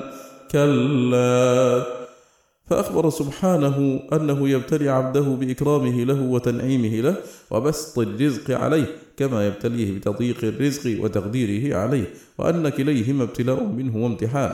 ثم أنكر سبحانه على من زعم أن بسط الرزق وتوسعته إكرام من الله لعبده، وأن تضييقه عليه أهانة منه له، فقال: كلا، أي ليس الأمر كما يقول الإنسان، بل قد أبتلي بنعمتي وأنعم ببلائي. وإذا تأملت ألفاظ الآية وجدت هذا المعنى يلوح على صفحاتها ظاهرا للمتأمل. وقال تعالى: وهو الذي جعلكم خلائف الأرض ورفع بعضكم فوق بعض درجات ليبلوكم فيما آتاكم. وقال تعالى: إنا جعلنا ما على الأرض زينة لها لنبلوهم أيهم أحسن عملا. فأخبر سبحانه أنه زين الأرض بما عليها من المال وغيره للابتلاء والامتحان، كما أخبر أنه خلق الموت والحياة لذلك، وخلق السماوات والأرض لهذا الابتلاء أيضا.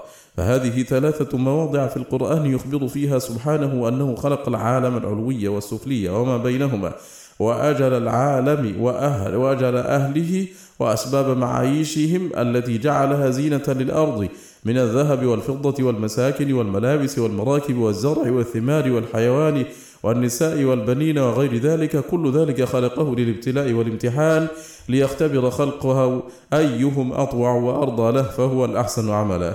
وهذا هو الحق الذي خلق به وله السماوات والأرض وما بينهما، وغايته الثواب والعقاب، وفواته وتعطيله هو العبث الذي نزه الله نفسه وأخبر أنه يتعالى عنه، وأن ملكه الحق وتفرده بالإلهية وحده وبربوبيته كل شيء، ينفي هذا الظن الباطل والحسبان الكاذب، كما قال تعالى: أفحسبتم أنما خلقناكم عبثا وأنكم إلينا لا ترجعون. فتعالى الله الملك الحق لا إله إلا هو رب العرش الكريم. فنزه سبحانه نفسه عن ذلك، كما نزهها عن الشريك والولد والصاحبة وسائر العيوب والنقائص من السنة والنوم واللغوب والحاجة، واكتراثه بحفظ السماوات والأرض وتقدم الشفعاء بين يديه بدون إذنه كما يظنه أعداؤه المشركون، وخفاء بعض أمر الخلق عليه كما يظنه أعداؤه الذين يخرجون عن علمه جزئيات العالم أو شيئا منها. فكما أن كماله المقدس وكمال أسمائه وصفاته يأبى ذلك ويمنع منه، فكذلك يبطل خلقه لعباده عبثا وتركهم سدى، لا يأمرهم ولا ينهاهم ولا يردهم إليه، فيثيب محسنهم بإحسانه ومسيئهم بإساءته، ويعرف المبطلين منهم أنهم كانوا كاذبين، ويشهدهم أن رسله وأتباعهم كانوا أولى بالصدق والحق منهم. فمن أنكر ذلك فقد أنكر إلهيته وربوبيته وملكه الحق، وذلك عين الجحود والكفر به سبحانه، كما قال المؤمن لصاحبه الذي حاوره في المعاد وأنكره: أكفرت بالذي خلقك من تراب ثم من نطفة ثم سواك رجلا، فأخبر أن إنكاره للمعاد كفر بذات الرب سبحانه.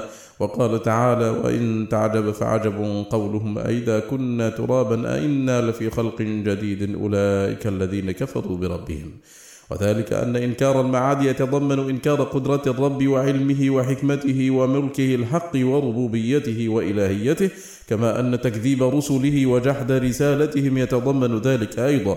فمن كذب رسله وجحد المعاد فقد أنكر ربوبيته سبحانه ونفى أن يكون ربا للعالمين.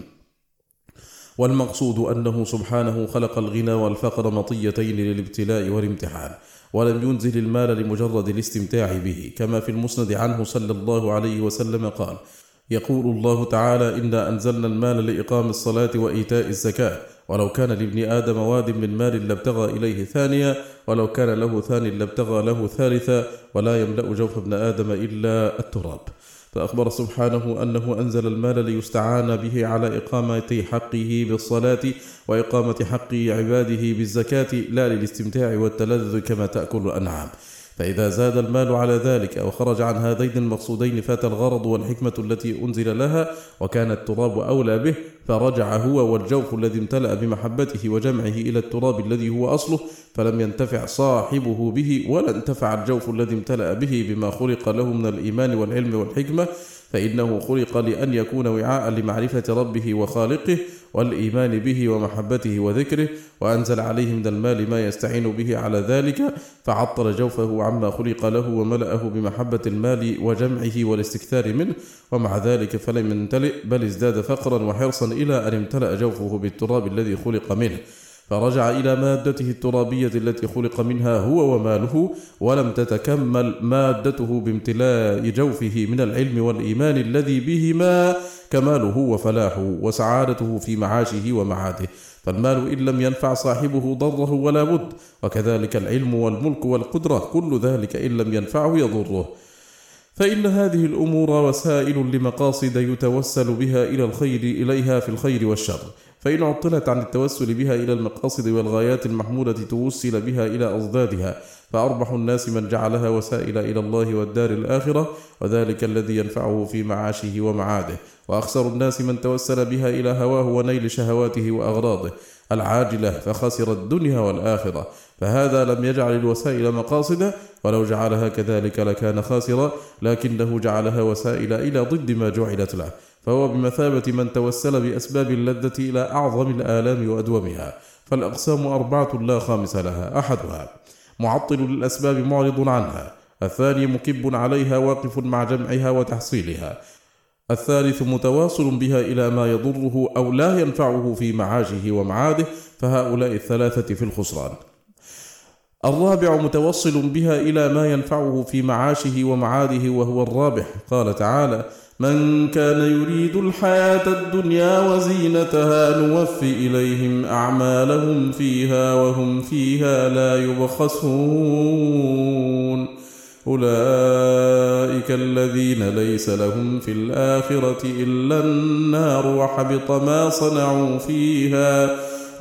ما صنعوا فيها وباطل ما كانوا يعملون. وقد أشكل فهم هذه الآية على كثير من الناس، حيث فهموا منها أن من كان له إرادة في الدنيا وزينتها فله هذا الوعيد، ثم اختلفوا في معناها. فقالت طائفة منهم ابن عباس: من كان يريد تعجيل الدنيا فلا يؤمن بالبعث ولا بالثواب والعقاب. قالوا: فالآية في الكفار خاصة على قول ابن عباس. وقال قتادة: من كانت الدنيا همه وسدمه ونيته وطلبه جازاه الله في الدنيا بحسناته ثم يفضي إلى الآخرة وليس له حسنة يجازى بها، وأما المؤمن فيجزى في الدنيا بحسناته ويثاب عليها في الآخرة. قال هؤلاء: فالآية في حق الكفار بدليل قوله: أولئك الذين ليس لهم في الآخرة إلا النار وحبط ما صنعوا فيها وباطل ما كانوا يعملون. قالوا: والمؤمن يريد الدنيا والآخرة، فأما من كانت إرادته مقصورة على الدنيا فليس بمؤمن. وقال ابن عباس في رواية أبي صالح عنه: نزلت في أهل القبلة. قال مجاهد: هم أهل الرياء. وقال الضحاك: من عمل صالحا من أهل الإيمان من غير تقوى عجل له ثواب عمله في الدنيا. واختار الفضاء هذا القول، وقال: من أراد بعمله من أهل القبلة ثواب الدنيا عجل له ثوابه ولم يبخس، وهذا القول أرجح. ومعنى الآية على هذا: من كان يريد بعمله الحياة الدنيا وزينتها، وهذا لا يكون مؤمنا البتة، فإن العاصي والفاسق ولو بالغا في المعصية والفسق فإيمانهما يحملهما على أن يعملا أعمال البر لله، فيريدان بأعمال البر وجه الله وإن عملا بمعصيته. فأما من لم يرد بعمله وجه الله إنما أراد به الدنيا وزينتها فهذا لا يدخل في دائرة أهل الإيمان. وهذا هو الذي فهمه معاوية من الآية، واستشهد بها على حديث أبي هريرة الذي رواه مسلم في صحيحه: في الثلاثة الذين هم أول من تسعر بهم النار يوم القيامة: القارئ الذي قرأ القرآن ليقال فلان قارئ، والمتصدق الذي أنفق أمواله ليقال فلان جواد، والغازي الذي قتل في الجهاد ليقال هو جريء. وكما أن خيار خلق الله هم النبيون والصديقون والشهداء والصالحون، فشرار الخلق من تشبه بهم وليس منهم، فمن تشبه بأهل الصدق والإخلاص وهو مرائي كمن تشبه بالأنبياء وهو كاذب. وقال ابن أبي الدنيا: حدثني محمد بن إدريس قال: أخبرني عبد الحميد بن صالح حدثنا قطر بن الحباب عن عبد الوارث عن أنس بن مالك قال: قال رسول الله صلى الله عليه وسلم: إذا كان يوم القيامة صارت أمتي 3 فرق: فرقة يعبدون الله عز وجل للدنيا، وفرقة يعبدون رياء وسمعة، وفرقة يعبدونه لوجهه ولداره، فيقول الذين يعبدونه للدنيا: بعزة وجلال ومكان ما أردتم بعبادتي؟ فيقولون: بعزتك وجلالك ومكانك الدنيا. فيقول: إني لم أقبل من ذلك شيئا، اذهبوا بهم إلى النار. ويقول الذين كانوا يعبدونه رياء وسمعة: بعزتي وجلالي ومكاني ما أردتم بعبادتي؟ فيقولون: بعزتك وجلالك ومكانك رياء وسمعة. قال: فإني لا أقبل من ذلك شيئا، اذهبوا بهم إلى النار. ويقول الذين كانوا يعبدونه لوجهه وداره: بعزتي وجلالي ومكاني ما أردتم بعبادتي؟ فيقولون: بعزتك وجلالك ومكانك وجهك ودارك. فيقول: صدقتم، اذهبوا بهم إلى الجنة. هذا حديث غني عن الإسناد، والقرآن والسنة شاهدان بصدقه، ويدل على صحة هذا القول في الآية قوله تعالى: نوفي إليهم أعمالهم فيها، فدل على أنها في قوم لهم أعمال لم يريدوا بها وجه الله، وإنما أرادوا بها الدنيا ولها عملوا، فوفاهم الله ثواب أعمالهم فيها من غير بخس، فأفضوا إلى الآخرة بغير عمل يستحقون عليه الثواب. وهذا لا يقع ممن يؤمن بالآخرة إلا كما يقع منه كبائر الأعمال وقوعا عارضا يتوب منه ويراجع التوحيد. قال ابن الأنباري: فعلى هذا القول المعنى قوم من أهل الإسلام يعملون العمل الحسن لتستقيم لهم الدنيا غير مفكرين في الآخرة وما ينقلبون إليه، فهؤلاء يعجل لهم جزاء حسناتهم في الدنيا، فإذا جاءت الآخرة كان جزاؤهم عليها النار، إذ لم يريدوا بها وجه الله ولم يقصدوا التماس ثوابه وأجره. ثم أورد أصحاب هذا القول على أنفسهم سؤالا، قالوا: فإن قيل الآية الثانية على هذا القول توجب تخليد المؤمن المريد بعمله الدنيا في النار، وأجابوا عنه بأن ظاهر الآية يدل على أن من رأى بعمله ولم يلتمس به ثواب الآخرة بل كانت نيته به الدنيا فإن الله يبطل إيمانه عند الموافاة فلا يوافي ربه بالإيمان.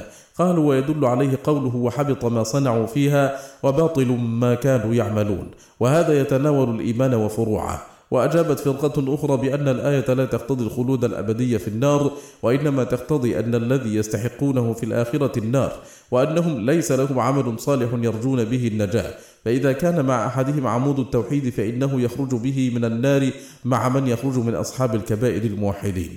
وهذا جواب ابن الأنباري وغيره، والآية بحمد الله لا إشكال فيها، والله سبحانه ذكر جزاء من يريد بعمله الحياة الدنيا وزينتها وهو النار، وأخبر بحبوط عمله وبطلانه، فإذا حبط ما ينجو به وبطل لم يبق معه ما ينجيه، فإن كان معه إيمان لم يرد به الحياة الدنيا وزينتها بل أراد به الله ورسوله والدار الآخرة لم يدخل هذا الإيمان في العمل الذي حبط وبطل، وأنجاه إيمانه من الخلود في النار، وإن دخلها بحبوط عمله الذي به النجاة المطلقة. فالإيمان إيمانان: إيمان يمنع دخول النار وهو الإيمان الباعث على أن تكون الأعمال لله يبتغى بها وجهه وثوابه، وإيمان يمنع الخلود في النار، فإن كان مع المراء شيء منه وإلا كان من أهل الخلود، فالآية لها حكم نظائرها من آيات الوعيد، والله الموفق. وكذلك قوله تعالى: من كان يريد حرث الآخرة نزد له في حرثه ومن كان يريد حرث الدنيا نؤته منها وما له في الآخرة من نصيب. ومنه قوله تعالى: من كان يريد العاجلة عجلنا له فيها ما نشاء لمن نريد ثم جعلنا له جهنم يصلاها مذموما مدحورا ومن أراد الآخرة وسعى لها سعيها وهو مؤمن فأولئك كان سعيهم مشكورا. فهذه 3 مواضع من القرآن يشبه بعضها بعضا ويصدق بعضها بعضا وتجتمع على معنى واحد، وهو أن من كانت الدنيا مراده ولها يعمل وهي غاية كدحه لم يكن له في الآخرة نصيب، ومن كانت الآخرة مراده ولها عمله وهي غاية سعيه فهي له. بقي أن يقال: فما حكم من يريد الدنيا والآخرة؟ فإنه داخل تحت حكم الإرادتين، فبأيهما يلحق؟ قيل: من ها هنا نشأ الإشكال، وظن من ظن من المفسرين أن الآية في حق الكافر فإنه هو الذي يريد الدنيا دون الآخرة، وهذا غير لازم طردا ولا عكسا، فإن بعض الكفار قد يريد الآخرة وبعض المسلمين قد لا يكون مراده إلا الدنيا، والله تعالى قد علق السعادة بإرادة الآخرة والشقاوة بإرادة الدنيا، فإذا تجردت الإرادتان تجرد موجبهما ومقتضاهما، وإن اجتمعتا فحكم اجتماعهما حكم اجتماع البر والفجور والطاعة والمعصية والإيمان والشرك في العبد. وقد قال تعالى لخير الخلق بعد الرسول صلى الله عليه وسلم: منكم من يريد الدنيا ومنكم من يريد الآخرة، وهذا خطاب للذين شهدوا معه الوقعة ولم يكن فيهم منافق. ولهذا قال عبد الله بن مسعود: ما شعرت أن أحدا من أصحاب رسول الله صلى الله عليه وسلم يريد الدنيا حتى كان يوم أحد ونزلت هذه الآية. والذين أرادوا في هذه الآية هم الذين أخلوا مركزهم الذي أمرهم رسول الله صلى الله عليه وسلم بحفظه، وهم من خيار المسلمين، ولكن هذه إرادة عارضة حملتهم على ترك المركز والإقبال على كسب الغنائم، بخلاف من كان مراده بعمله الدنيا وعاجلها، فهذه الإرادة لون وإرادة هؤلاء لون. وها هنا أمر يجب التنبه له، وهو أنه لا يمكن إرادة الدنيا وعاجلها بأعمال البر دون الآخرة مع الإيمان بالله ورسوله ولقائه أبدا، فإن الإيمان بالله والدار الآخرة يستلزم إرادة العبد وجه الله والدار الآخرة بأعماله، فحيث كان مراده بها الدنيا فهذا لا يجامع الإيمان أبدا، وإن جامع الإقرار والعلم فالإيمان وراء ذلك. فالإقرار والمعرفة حاصل لمن شهد الله سبحانه له بالكفر مع هذه المعرفة، كفرعون وقوم ثمود واليهود الذين شاهدوا رسول الله صلى الله عليه وسلم وعرفوه كما عرفوا أبناءهم وهم من أكثر الخلق. فإرادة الدنيا بالأعمال قد تجامع هذه المعرفة والعلم، ولكن الإيمان الذي هو وراء ذلك لا بد أن يريد صاحبه بأعماله الله والدار الآخرة، والله المستعان. فصل. والمقصود أنه سبحانه جعل الغنى والفقر ابتلاء وامتحانا للشكر والصبر والصدق والكذب والإخلاص والشرك.